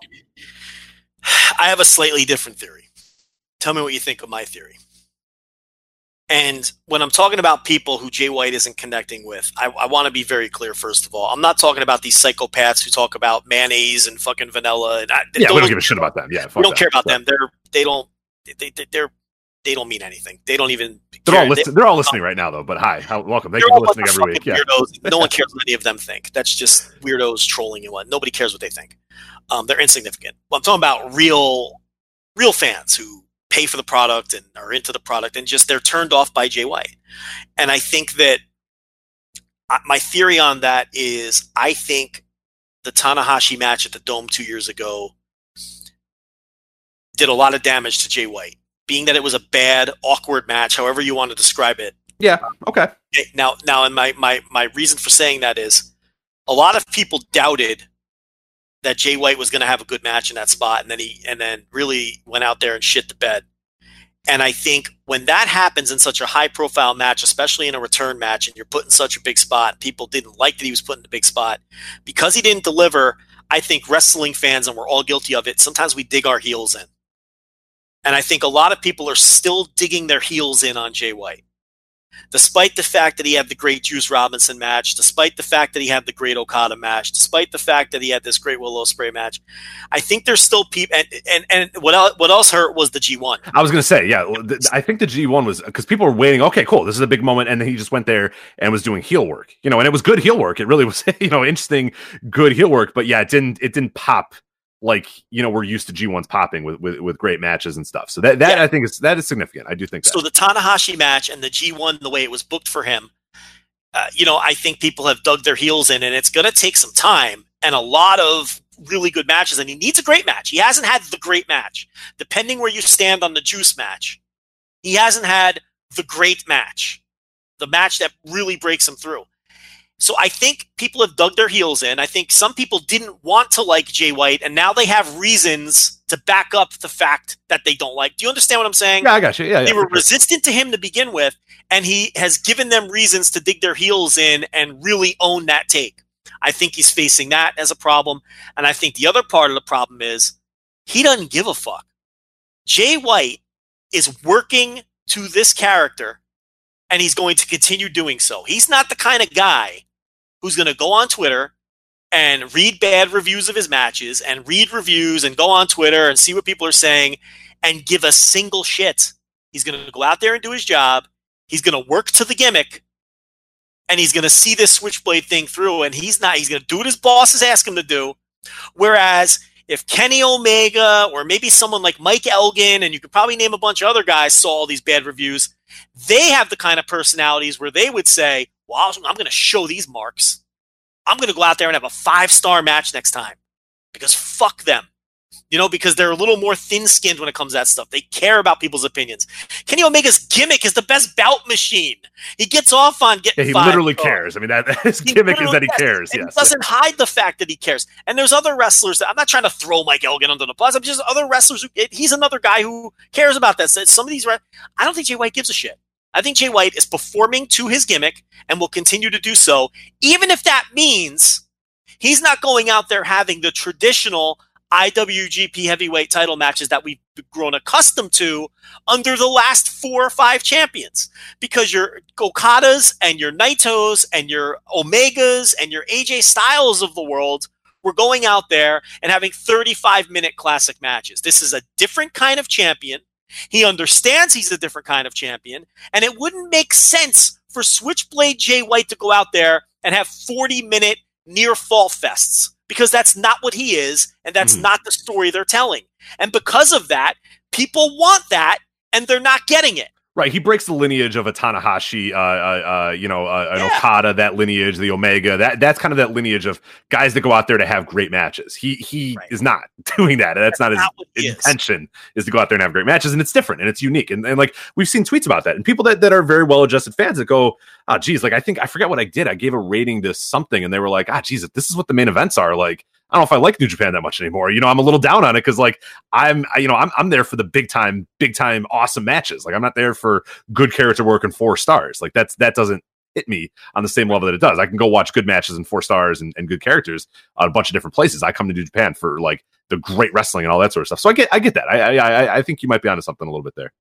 Yeah. So I think we have 2 camps: the people you just described, And then the people who have already dug their heels in, and it's going to take years to recondition them into thinking this guy's any good. And then, of course, you have people who just don't think he's good, and that's fine too. Yeah, for sure. But I think those two camps are the predominant ones, and that's why I don't disagree with that person we spoke to, and I do kind of think that Will Ospreay would be better to fill the Kenny Omega role. And like you said, though, it's not a zero-sum game. I think there's a place for Jay White. Look, Jay White's over in Japan. Like, I have no idea if he's a good draw or a bad draw, and unfortunately we're not going to find out for the reasons I talked about before. But when you watch these Jay White matches, they're reacting to his shit. They reacted to all his bullshit in the G1. They reacted to the shocking finish at the Tokyo Dome. They reacted to the finish of this match. His shit is over. His character is over because they've spent a year getting that character over. And that's why they sacrificed his G1, to get this character over. So, like you said, I think you said it perfectly. It's not a zero-sum game.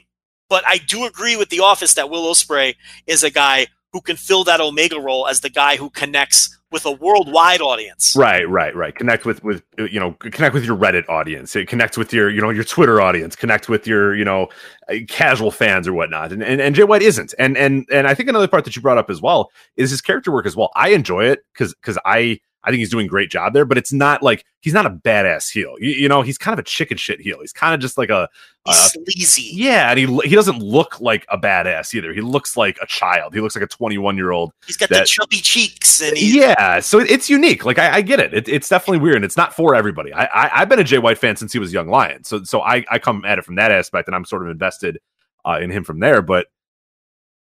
Oh, God, sorry. I've been having that sneeze. I knew it was going to come, too. I've been waiting for like 15 minutes to sneeze, and I knew it was going to come the second I started on a point. But no, like, I'm invested in him because of that. But like, I could see how if you're not, if you weren't watching those Young Lion things, you just look at this guy who's kind of a chicken shit heel that he's got the chubby cheeks, like you said. He doesn't look like a badass. He doesn't wrestle like a badass, really.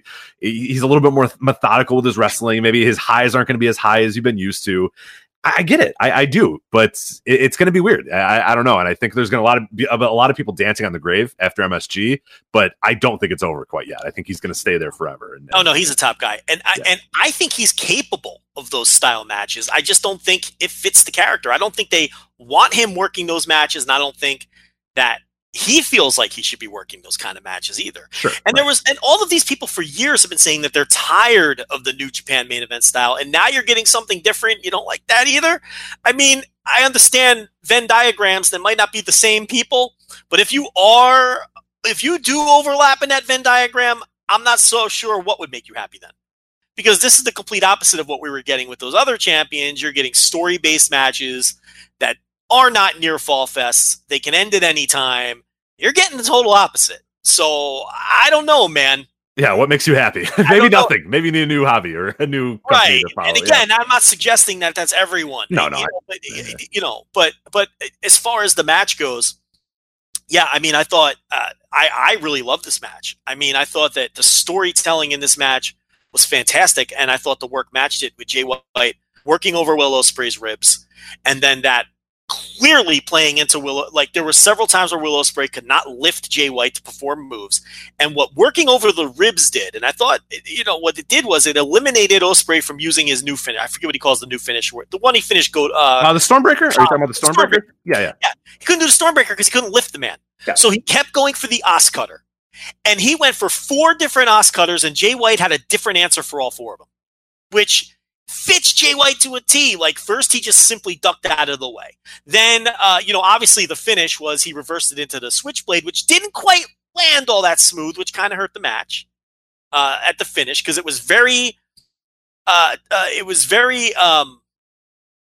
They tried something that was very difficult to pull off, and it just didn't quite connect. And you got to dock him for that. If you're going to be ambitious, you got to nail it. Yeah, for sure. Didn't quite nail it at the finish, but he had other creative counters for the Os Cutter all the way. And Ospreay had to rely on the Os Cutter. He had to, because he couldn't do the Stormbreaker. And the one time that Ospreay had him set up for the elbow, I don't remember what he calls that either, off with his head or whatever he calls that. The one time he had him set up for the elbow and had him beat, Gato did the run in and prevented him from doing so. By distracting both the referee and Ospreay. Now, the Gato spot made sense in the story of the match from that perspective. It took away another one of Will Ospreay's weapons, but it also killed the momentum of the match for me. And that spot really hurt the match. And for me, that prevented it from being a great match, and it knocked it down a peg to a very good one. For me personally, I don't like the story. I think Jay White should be able to beat the never openweight champion without that bullshit. Right. I think that hurts him as a champion. Does he need that for Okada? Maybe. Does he need that for Tanahashi? Maybe. But maybe. Like, I don't like it for them either, but I can live with it. I don't like it here with Will Ospreay and the never title, because it doesn't hurt Will Ospreay to lose to him at this stage. Okay? Will Ospreay can get over losing this match. You know, without the shenanigans. So to me, that hurt the match a little. I went 4.25 on it because I thought the storytelling was excellent. I thought Jay White's pounding the ribs was good. I thought Will Ospreay's selling was just, once again, superlative. I thought he was great. And I thought working that selling into the fact that he couldn't use the Stormbreaker, all of the Os Cutter reversals, I thought the psychology in this match was tremendous. I thought the performances were very good. I just didn't like the Gato run-in. And and obviously they didn't hit the finish very clean. But that's my take on the match itself. What did you think? Yeah, so I'm right with you. I'm about 4.25 with this match. I really enjoyed a lot of it. The Gato run-in hurt me a lot too, because for the same reason that you mentioned, like, he doesn't need it, and it's just kind of like, man, like, it just, to me, it doesn't benefit anybody. It makes Jay White kind of look like a less of a guy, and it makes, you know, Will Ospreay look like kind of a geek too. Like, it was stupid. It just didn't need to happen. One thing I noted though in this match, and it really stood out to me, is that Jay White's really gaining a reputation. And I put this out on Twitter, and a lot of people gave, you know, some responses or whatnot. But to me, there is no better wrestler in the world right now at counters than Jay White. And the reason why I say that is someone like an Okada is also great at countering moves and doing good stuff. But the thing that makes it so important with Jay White and so more poignant with Jay White is that it almost comes out of nowhere for him. Like, Jay White, his offense is a little methodical. It's a little dull. I'll admit that. Like, when he's in control, it's not going to light you on fire. Like you said, there's, you know, some guys are great at that. Okada, I think, is really good at that. Kenny Omega at times is also really good at that offense. Tanahashi, I think, does a good job of that. Jay White, his offense is it's a little slow. There's not a lot happening. There's not much going on, and you feel like when he's down, like he's over. Like, it's like, shit, this other guy's beating the hell out of him. Jay White's over, and then he just out of nowhere hits a counter. Like, and he's almost done it in a way that he sort of established that's kind of how his character wrestles. Is he's a guy that sort of waits in the weeds and then grabs you whenever you don't think that he's going to do it. He just sort of, he plays possum a lot. You know what I mean? He'll take a beat down and then hit you with a counter out of nowhere that you don't expect. We saw it with Okada. Okada got completely taken by surprise at Wrestle Kingdom because White just hit a counter out of nowhere and beat him. And it's just like, fuck, like, he can do that at any time for you. And part of me, I really do enjoy that about him. And that's where I differentiated a little bit from Okada. So I think Okada's just a great wrestler, and counters are a part of his wrestling. Does that make sense to you? That's just the thing that he's really good at, but he's really good at everything in wrestling. I didn't have a problem with you saying that, and I think some people just took it as like countering people's finishers all the time, but it's not. I knew that's not what you meant. He counters all kinds of shit. Right. He's a bend but not break. He's like, this is, again, an analogy that you're going to get, and like 40% of the people listening are going to get. Yeah. He reminds me of like the 2002 Tampa Bay Bucks. Does this make sense? Okay. Do you get where, like, that offense sucked. It had like Brad Johnson and fucking, I don't even remember who the running back was. King. Yeah. Sean King. I'm sorry. Sean King was 99. You're right. Right. It was like Brad. Who the hell was the running back? It doesn't matter because it doesn't. Would have been work done. It was work done at that point. It was fine. The problem was they had really bad receivers. Right. It was just nobody. It was, who was whatever. It doesn't matter. But their defense was great. And what their defense would do is let you get to the red zone. They would say, you know what, fuck it. You're gonna pass up and down the field from us. They were doing the cover 2 or whatever. They're just letting people pass. And the second you got into the red zone, though, they were either going to annihilate you over the top with, like, Dorsey or whatever, or, Ronde Barber and whatnot would kill you, or they would just turn the ball over. They would just get an interception. They would just at the last second kill you. And then what they said, it was like the bend but not break. They would bend all the way to let you get to the red zone, let you get feeling yourself, start passing the ball all over the place. And the second you let your guard down, boom, interception, taking it to the house. That's what they did. You might get a couple first downs. Yeah. Knock yourself out. Oh, pass the no huddle. Yeah, knock yourself out. Eventually, Warren Sapp and Derek Brooks and Ronde Barber, we're going to make a play and we're going to get you off the field. Exactly. Yes. And that's what they're worried about. You can get it 7-8 yards a chunk, but we're going to get you off that field. And the bottom line is you're not going to score. Right. You're going to get yards, but you're not going to score. And that's I get that with Jay White, where he's just like, yeah, you got me. Boom. The second you let your guard down, the second you think you got me down, here I am. I'm ready for you. Here's this counter. Here's this reversal. Here's this. And that's where I put him as a better counter, quote unquote, wrestler than an Okada, who Okada will counter a finisher and make it look like great. But White's always there. He's always waiting in the weeds. He's always ready to sort of counter your stuff. So that's why I brought that up. And I think that's become sort of his, I don't know, his reputation, and that's kind of become his style, and I like it. It's different. It's unique. But that is, to a lot of people, as you said, kind of a shock to the system because they're not used to a guy that's your main eventer, that his best aspect is countering punches and countering finishers and countering and that sort of stuff. But he's so good at that. And I think that in this match, it really stood out to me as well. I mean, Rich, one of the big themes of the match was he had a counter for the Os Cutter every time. Right. Four different ones, too, as you said. He's a guy, his gimmick is that he's sleazy and he's cerebral. And when you do finally, have the advantage on this guy, then he's got his manager to help him. And that's the aspect of it I don't really love. But that's the story they're telling here with this guy. Right. And that's the kind of wrestler he is. And I don't think he's going to deviate from that. If you're waiting around for, 4 3/4-star classics, I don't think this character, this gimmick is meant to be that way. So you're going to have to, either gut it out until he loses or, try to appreciate the different kind of storytelling they're doing with this champion. But yeah, the post match I wanted to talk about quickly, and we're running up against it. We're not going to get through all this stuff. No, it's is the post match. I thought they did something very unique at the end of the show where a lot of people may have turned it off before they even saw this, but I saw it, and they have never. I cannot recall them ever doing this. At the very end of the broadcast, after they did the angle with the 4 stars in the ring with White, after the commentator stopped talking and everything else, they showed footage of Will Ospreay being helped to the back as the crowd chanted, "Ospreay, Ospreay." And he slowly walked to the back and nodded to the crowd and then turned around before he went through the curtain. And that's how they closed the show. Rich, when did they ever do that? I've never seen them do that. I can't recall them ever doing that. And maybe I'm not describing it as impactful as it felt when I was watching, because I wasn't really paying attention. I kind of let the feed go, and then I'm doing whatever else I'm doing. You know what I mean? Tweeting about the match or whatever. And I let the feed go to the end, and that's what they left you with. The image they left you with was Will Ospreay limping to the back with the crowd chanting his name.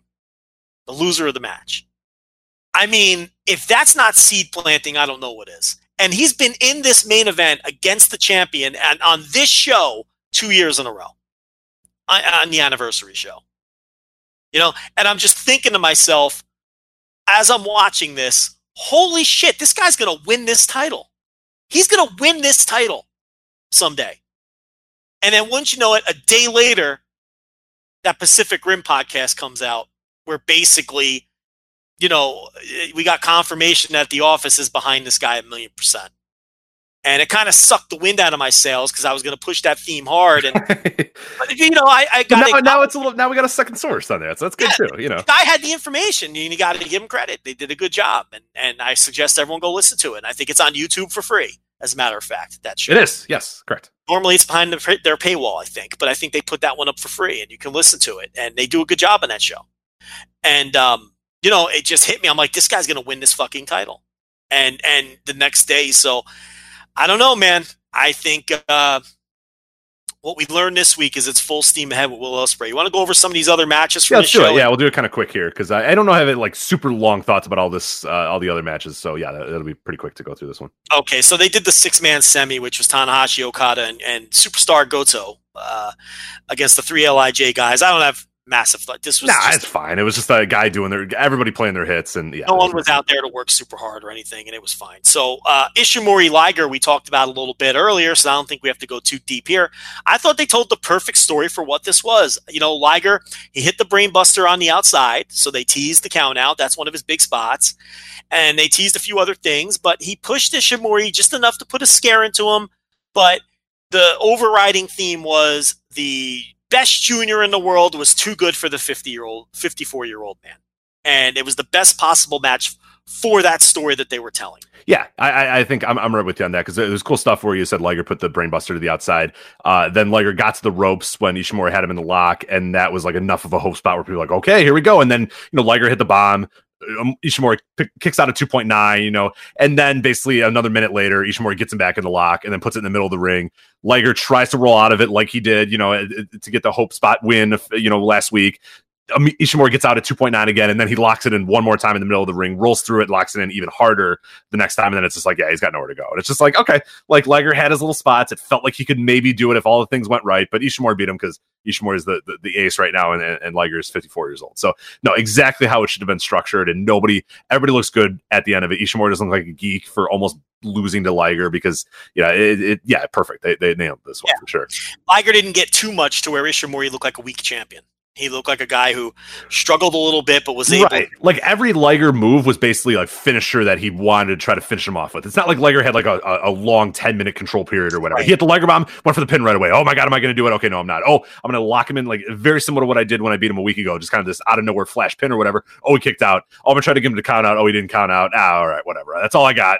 I'm tapping out. You're done. All right. Ishimori's been a fun little champion here. Yes. This has worked out, and then Dragon Lee came out to challenge him. We thought we're getting an epic one-on-one match in MSG. Again, wrestlers all over the show were talking about MSG, which talks to your point that it's a very big deal to the company that they're, this MSG thing. But he comes out, talks about MSG. We thought we're getting this epic one-on-one match, and then the next day, Bandito sticks his nose in, so now it's a three-way. Now the three-way match is going to be phenomenal. We all know that. But there's just less panache to these three-ways than there is to a classic one-on-one championship match on a big show. And that's why the three-ways bother me. Not that the three-way – look, this three-way is going to be bonkers. We all know that. But it's less special than just picking two of these guys and letting them have a match. And that's why the three-ways bother me. I just wanted to make that clear.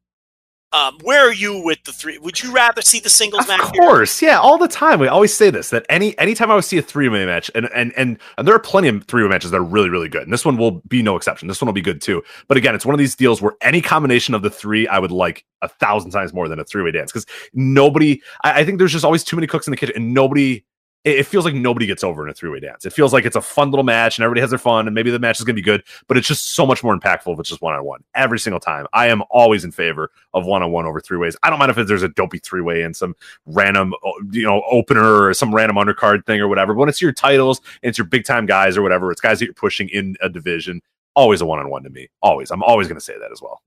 So Roppongi 3K win the junior tag team titles from Bushi and Shingo. I thought this match was really good. I thought this was maybe a smidge better than Ishimori Liger, but not quite as good as the main event. And I don't know. I think taking the belts off of Shingo was the key here because I think, in a couple of months, he's going to go into Best of the Super Juniors as one of the favorites. So is that your read on this? And I think so. Yeah, I think so too. But I thought this was another example, and we mentioned on New Japan. It's so obvious what they think that Shingo. They know this dude's a star. He did everything in this match, man. He did every offense. I don't think he took one fall either. The second he tagged Bushi in, Bushi was then get like beaten down. Then he'd bring in Shingo, and Shingo would come back in and do all of his stuff. Like they think this dude's a fucking star. And if you don't think that they think he is going to be a junior star, and that they don't think he's going to be a heavyweight star, you're out of your mind. You're not paying attention. Yeah, I mean, he's yet to take a fall. No, he didn't take offense in this match either. Like a few stuff here and there, but for the most part, it was like anytime Roppongi 3K had any offense, it was on Bushi, and then Shingo would come in and they would like cower in fear, and he would just beat the fuck out of them for whatever 10 minutes that he was in. So, yeah, and that's why I still am going to stick to this. I really don't think he's long for LIJ because I can't see him being the number 2 junior in a unit. I can't see it. And with Hiromu there, he has to be the number 2 junior. And I can't see that as what they want him to be. I don't think that's how they want people to see him because I think they do have big plans for him. So I think at some point we maybe see some kind of angle with a split of some type or, hey, listen, maybe they surprise all of us and Hiromu's the one that's not long for LIJ. But right. I think this faction is not big enough for the both of them because you've got 2 alphas. You can't have Hiromu or Shingo be the number 2 guy. You can't. That's a great story too, where maybe Shingo ascends and he says, I'm the number 1, and then that might be the return of Hiromu. How do you like that idea of like, Shingo wins Best of the Super Juniors, calls it out, and then all of a sudden here's Hiromu saying, no, don't forget, I am, the ace of the juniors, yada yada yada, and then you kind of go from there. I think that could be a pretty good story there, but. Yeah, I mean, my assumption has always been that Shingo would be the guy that would leave the group, but maybe it's Hiromu. I don't know, but I just don't think they both can exist in that group, and then. We had some undercard matches, but I don't have strong thoughts on any of them. So we've got other stuff to get to. So would you like to move on Yeah, let's do that. at this point? So we want to talk about the Champion Carnival blocks because we didn't get a chance to do it last week. And it actually worked out because some news broke earlier today as we record this that Kengo Mishimo could be out. He's injured. And according to some tweets, I don't have this necessarily verified. I guess we could figure it out before next week or whatever. Jun Akiyama, who keeps trying to not work this tournament every year, proclaims He's got the himself. Liger thing where he's like, no, I want to go home. Yeah, and then he ended up being fucking awesome last year. Yeah. Which was great. But he had proclaimed himself the alternate in case something happened before this thing happens, and now he might have to jump in. As we record this, it's not official, but it looks like Kengo Mishimo might be out. And I got to tell you, Jun Akiyama coming in for Kengo Mishimo, I'll take that trade any day of the week. I'm kind of rooting for that to happen, to be honest. And it's also, by the way, in that stacked A block, which would just make it that much better. So, Rich, I will go over the blocks. The A block, which is by far the better block here. Oh, yeah. Not that the B block is completely empty, but let's just talk about the blocks. So A block, we got Yuma Aoyagi, the big dog, the real big dog, Suji Ishikawa, Dylan James, Kengo Mishimo, which may end up being Jun Akiyama, the champion Kento Miyahara, Yuji Okabayashi, Ryuji Sai, Johnny Valletta, and Zeus in the A block. And then the B block, which, look, I think the very top of the B block is just fine. It's just down block is, I don't know what's going on. We got Sam Adonis, Rich. Joe Doring, the perpetually underwhelming Daishi Hashimoto, Jake Lee, who just refuses to step up and grab stardom, Naoya Nomura, Joel Redmond coming in from Europe, okay, Suwama. Rich, did you ever think CyberKong would be an HM? I always forget that that's CyberKong. I see that name, and initially I was like, ooh, Yoshida, and I'm just like, wait, no, that's CyberKong. Never mind. Like, you know what I mean? Like, you always get a little excited. Do you do that too when you see that name? You kind of mix them up and think he's somebody else. Every time I see Takashi Yoshida, I don't remember who it is at first, and then I'm like, yeah, I did the same. I was like, ooh, okay, and I was like, wait a minute, that's CyberKong. Fuck, CyberKong. That's not good. No, wait. Every time I see the name, I'm like, who? Oh, wait, yeah, that's CyberKong. Yeah, that's not gonna be good. And then Yoshitatsu, who some people are trying to convince themselves is good. Yeah, on his very best day in a tag team match, every now and then Yoshitatsu is good, but Yoshitatsu's not good. Can we please stop with that? So anyway, the A block, you're going to get singles matches with Suji Ishikawa and Kento Miyahara and Yuji Okabayashi and Zeus and maybe Jun Akiyama and Yuma Aoyagi, a young star. And in the B block, you're going to get stuff like Sam Adonis versus Joel Redmond and CyberKong versus Yoshitatsu and CyberKong versus Sam Adonis. And, you're stop. You're going to get Joe Doring versus Suwama. Oh my God. Sam Adonis, CyberKong. Why would you even... Oh my God. Ugh. Gross. Listen, Yoshi's not in the carnival. That's all I'm worried about. He worked the big fucking Yokohama show. I thought they were going to put Yatsuki Yoshi in it again. Thank God he's not in it. I'm scared that if Kengo Mishimo's out, it's not going to be Jun Akiyama, and they're going to find a way to get fucking Yoshi back in there again, which is not going to make me happy because I sat through enough of his shit matches last year. But when you look at this, obviously the A block is the stacked block. My thing with Jake Lee is I have lost faith in Jake Lee. And I had talked about it briefly last week, and I don't see any fire. I don't see any intensity. I don't see a guy who looks like he badly wants to be a star. I don't see it. And I think that's a problem with a lot of young Japanese wrestlers right now. I see the same thing with Kaito Kiyomiya. I see the same thing with, to some extent, to Takuya Nomura. I see the same thing to some extent with Sonata. These wrestlers just aren't showing the fire and the passion and the fight to be stars. And I want to see them take it by the throat and say, notice me, because I'm the next big, and I'm not seeing that. Jake Lee is just this emotionless blob. And it's right there for him. And it's frustrating. And I thought that is like kind of hot takey. But from what I'm learning is a lot of All Japan fans are starting to feel that way too about Jake Lee. And it's a shame. And guys like Nomura, who I do not think can be a big-time star, are passing him up. And some people believe Yuma Aoyagi can pass him up. I would have more faith in Aoyagi than Nomura. I happen to think Nomura is just a guy. A good solid guy to have on the roster, but I don't see him as a future Triple Crown champion or a difference maker or a future Kento Miyahara. I don't see it. I saw that in Jake Lee at some point, and I don't see it anymore. So, it's going to be a big carnival for Jake Lee because he's in a block that, let's face it, he could win. Okay? You get by Joe Doring in a block decider, and I haven't seen the schedule, and I don't think they have the schedule out yet. And the block is there for you to take. He should. Yeah, he really should take that one. The problem is he going to have good matches in that block? And that might be, I guess, are you going to look towards, you'll understand that, yeah, maybe the Sam Adonis match is going to be very good, but are you looking at, the Suwama match and the Joe Doring match, or matches that you got to step up and be awesome in? Is that kind of how you're looking at it? Big match with Nomura. That's true. Yeah, Nomura too. And Joe Doring and Suwama's hit or miss. I don't know. And maybe he could have a good match with Joel Redmond. I don't know, but is anyone going to care? Right. And it's it's Daishi Hashimoto. That guy always underwhelms. I've given up on that guy too. And it's it's I don't know. And maybe, and I don't really like the way they book him either. I feel like the company might not have the same faith in Jake Lee that we all thought they did have.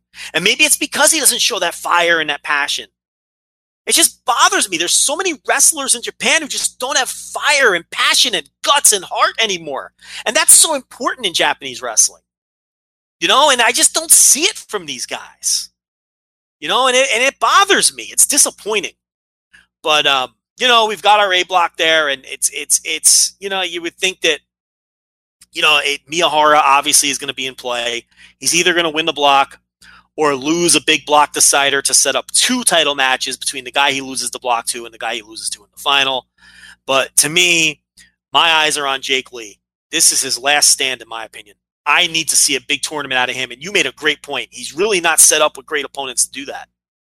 And I think that might be a problem. So, but if you put Jun Akiyama in that A block, oh man. I really hope that plays out. Because then you've got Akiyama, Ishikawa, Miyahara, Okabayashi, and Zeus all in the same block. And Ryuji Sai can give you a good match with any of them. Yeah, I was going to say, he's a guy that, he might not always get to that top tier level, but I think he'll be solid in that block enough. He doesn't need to be a top tier guy. He would be one of the worst in that block, but that's a good spot to be. And that's not a bad, not a bad spot for him either. When I'm saying worse, I'm saying that, on a scale of your Dylan James and your Sai are and obviously Gianni Valenta or whatever, he sticks out like a sore thumb, but those are your quote worst guys in the block. That's not bad. If Dylan James, Gianni Valenta stinks, and it's he's one of these the millionth version of a Brody knockoff, and he's just not very good, and is what he is, and it's fine. Any promotion, any tournament is going to have shit at the bottom. I understand it. That's fine, but yes, Sai is a guy I think that can have good matches with the people in this block. Mm-hmm. And Dylan James, look, I'm not a big fan. I tried with him, really let me down with that poor singles match on the Yokohama show, and I think he'll have a couple of good matches, but him and Valletta, I'm not paying any attention to. I don't think those guys are any good. Aoyagi and Sai, they can go out there and have good matches with these guys. Aoyagi could go out there and go 1-8 or whatever it is, but have a bunch of really good matches and maybe, have more upsets than what I'm giving him credit for. But, I'm really hoping Akiyama's in it because he was one of the best guys in the tournament last year, and I think that'd be an upgrade over Mishimo. Now, if Mishimo's in it, he's fine. I think Kengo Mishimo could have good matches with a lot of these guys too. But he's no Jun Akiyama. But that's the Carnival. Now, there's no Kai. Now, what are the dates for the Carnival? That I don't know because I think Kai might be in the United States for WrestleMania, and I think that's why he's not in this. But I could be wrong on that if I don't have the date straight. But the Carnival is usually around the same time as WrestleMania weekend. Let me get the exact dates. I think you're right because it's not we're previewing it now because they announced the block, but it's not for a while. Yeah, it's not for a few. I believe it kicks off April 4th to the 29th. So yeah, he'd be out. He'd be out. So anybody that's going to show up on WrestleMania weekend, it cannot show up on these shows unless they really long flights and getting off flights and immediately wrestling matches. So that answers everyone's question. Kai has already been announced for WrestleMania weekend, and I assume he's traveling with Great Muta. It just makes sense to me. I don't know if that's the case, but I would assume he's Muta's traveling partner, and that's why he's not in the Carnival. He's at WrestleMania weekend, so it's not Dragon Gate that's preventing him from being in this tournament. And Rich, we got about 10 minutes to bang out this Dragon Gate stuff, and then we would have gotten to everything on the show. Can you believe it? Let's do it. I know it looked daunting there for a bit, but we get it. So we're there. And unfortunately, we had to, rush through All Japan and Dragon Gate a little. But here's the thing about the Dragon Gate. We will be skipping Vroom Vroom Fastlane, but do you really care? Yeah, we're blowing off Fastlane. I'm fine. I'm fine with it. There's nothing there that I want to talk about. Very quickly, the reason we're blowing it off is we've done a ton of Kofi Kingston the last 2 shows. If you want Fastlane, go listen to the last 2 weeks because we broke down Kofi Kingston with exhaustive detail 2 weeks in a row from every possible angle. Right. And I don't really care about the Shield reunion. And the Ronda Rousey, Becky Lynch, Charlotte Flair story is so convoluted and out of control that it's just like, all right. Whatever. I've lost all interest in it, to be honest. I don't give a shit about it anymore. I have no interest in it whatsoever anymore. I have no interest in that story. And there's nothing new. We've already exhausted Kofi Kingston as a topic, so I have nothing left to add. We're going to blow it off. Now, the Dragon Gate, we could squeeze it in 10 minutes because we've both only seen 2 of the matches from the 2 shows. And they were the 2 most pertinent matches. We saw the Twin Gate title match and the Open the Dream Gate match, Pac and Shun Skywalker. I will start. Again, we have similar opinions, I think, because I like this match a lot better than some other people did. I saw some reviews that were, no one said it was bad, but I like this match a lot. I thought they told a tremendous story of Pac clearly being better than this guy, Shun getting his hope spots, but Pac just being too good in the end and overwhelming him. It was the perfect story for the match. And Pac grabbing that mic at the end and saying, "Back to the dojo, young boy," and laughing in his face, added a quarter star to this match for me. That was so fucking fan. I'm serious. Yeah, I'm with you. It was great. Pac right now is the wrestler of the year. He is the clubhouse leader. I'm sorry, he is. This guy, he is just so good, both in the ring and with stuff like that. And to me, this was the perfect story for this match. I think maybe some people were expecting a lot of fireworks, but again, that wasn't the proper story for the match. Yeah. What did you think? Yeah, I'm exactly. So I came in with kind of low expectations because I had heard a lot of people say, it's all right. It's not great. It's, I loved it for the reasons that you said, because it had a perfect story being told where I think people and myself kind of included when I was getting ready for the match, I was thinking, okay, it's Pac and it's Shun Skywalker. I think Shun Skywalker is great. I'm thinking Pac KZ. Pac KZ was a great match. Pac KZ is a match of the year contender, right? You would agree with that? We talked about it last week. That one, I love that match. I believe it will prove to be, yes. Exactly. This was not that. This was not Pac KZ. This was not as good as Pac KZ. But that's fine. It can still be good, but not be as good as Pac KZ, because Pac KZ, I'm putting on a different level. Pac KZ is here. Pac and Shun Skywalker is here. But here is still pretty good. That second little spot. You don't see I'm making little motions with my hand. Doesn't matter. But I thought the story was good. I thought the story was really, really solid, like you said. And it's one of the stories that appeals to us a lot is the plucky youngster going up against the vet. The vet kind of plays around with him a little bit, says, I don't really have to take, too much care for this guy. Whatever. I'm going to beat you whenever I want to beat you. The plucky youngster starts rising up, starts getting some spots, starts feeling himself. And then the veteran goes, enough of that. Fuck off. You're done. Boom. Go back to the dojo, baby. You know what I mean? And I think that's exactly what that story told us, where Skywalker kind of scared him. And then Pac would get control a little bit. Skywalker would scare him again. And then there was that point there for about 5 minutes where it was like, holy shit, Skywalker might actually get this match. He might actually win here. And then Pac, when he wanted to put it away, he just definitively put him away and put him in the rear view, but not before Shun looked like $1 million. In those little minutes that he had there, the crowd was attached to all of his near falls. The crowd really wanted him to win. And I mentioned this on Twitter. I know this match worked because that crowd, when Pac started getting into his finishing sequence, they just groaned, and the air got let out of that arena because they knew, oh no, it's over. He got so close. And then when Pac got to the top rope and they knew the Phoenix Splash was coming, they were just like, oh no, damn it. And then he just pins him, and then it was just like, we really thought, we got behind Shun, we got excited for him, and then Pac just put him away. And like you said, he just tells him, he shoos him away. He literally shoos him away afterwards. That was just awesome. So no, I liked it. It wasn't Pac KZ, but I don't know that much will be this year as good as Pac KZ. So that's where I think if you're coming in with that expectation of, oh my God, it's going to be as good as that match. Like you said, that match was a firework match. That was KZ doing everything he could, giving his best. This was not Shun Skywalker's best. This was him rising up, trying to beat, work his way through Pac, who was beating the hell out of him the first 10 minutes of the match, work his way up, get a few hope spots, and then Pac put him away, which can still be a good story, but not as good as Pac KZ. So no, I really liked it as well, but even if it's not that level. Yeah, well, KZ was a guy closer to Pac's level, which exactly. is why Right. toe with him. And Shun Skywalker's a guy getting his first Dreamgate shot, and a young wrestler who Mochizuki's still grooming, who isn't quite there yet. And And I don't want him to be there yet. I like the rise. Yeah. And Pac's mannerisms in this match were just so fucking great and added to it. Man, I really like this match a lot. I went 4 1/4 on it. Nearly went 4 1/2. Couldn't commit to the 4 1/2. But man, just a tremendous match to watch. A lot of fun. And I love the way Dragon Gate is booking some things this year. And they got the perfect champion on top. And this guy is just killing it. And to me, he's the wrestler of the year right now. And then we had the Twin Gate match, which was the semi-main event of this 3-3 show, which was Big Ben, Ben K, and Big R Shimizu defeating Kai, the aforementioned Kai, and his partner UT. They had pulled the upset over Big Ben on one of the shows on the previous tour, where one of the Red stablemates accidentally hit Ben K with a chair, which led to the pin. Kai and UT are like, hey, we don't care how we did it. We deserve a title shot now because we beat you. So here was their title shot. Everyone knew they were going to lose. Rich, this was the UT show. Man, was he fantastic. He was great. He countered Big R's finish and nearly put him away. He countered Ben K's finish and nearly put him away.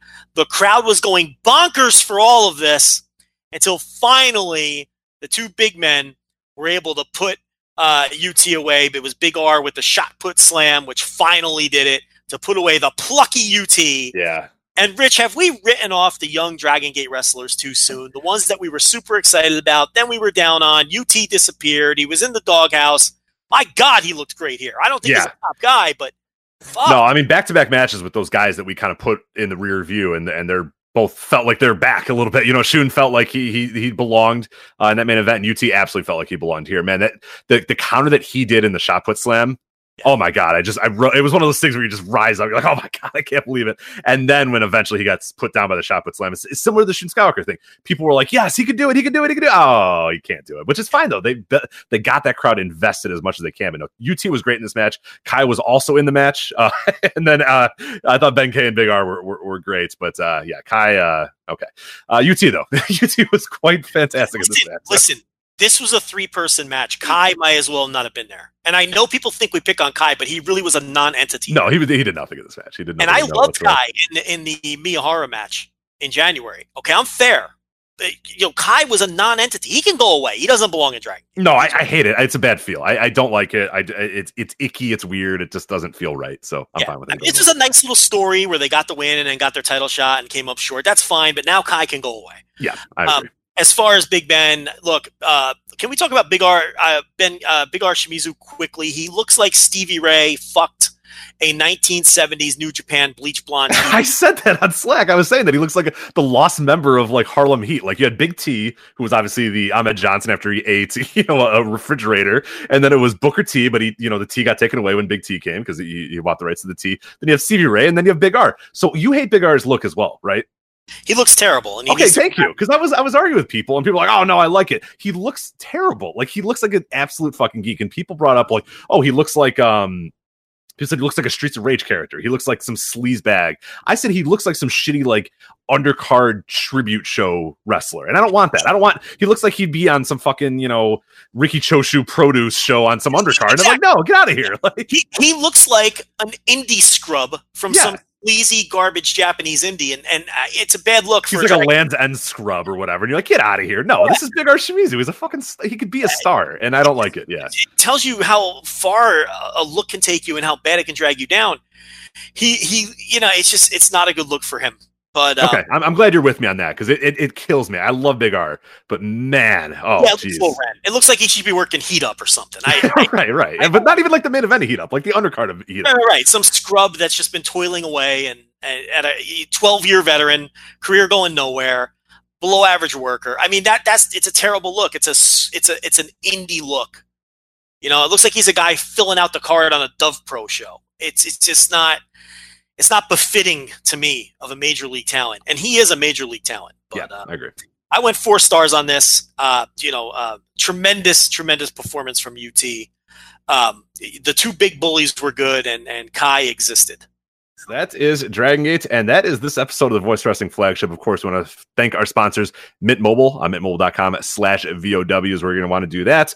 Of course, voiceswrestling.com for all of our coverage of the New Japan Cup, at Voices Wrestling on Twitter, and of course, our Patreon site as well, patreon.com/Voices of Wrestling if you want to get more of Joe and I. Joe doing the weekly tier reviews. I'm working my way through the final days of WCW with Death's Door. Some other good stuff we have planned for you as well, so you want to check that out, patreon.com/Voices of Wrestling. And for Joe Lanza, I'm Rich Grach. We'll see you next week on the Voice of Wrestling Flagship Podcast. Take care.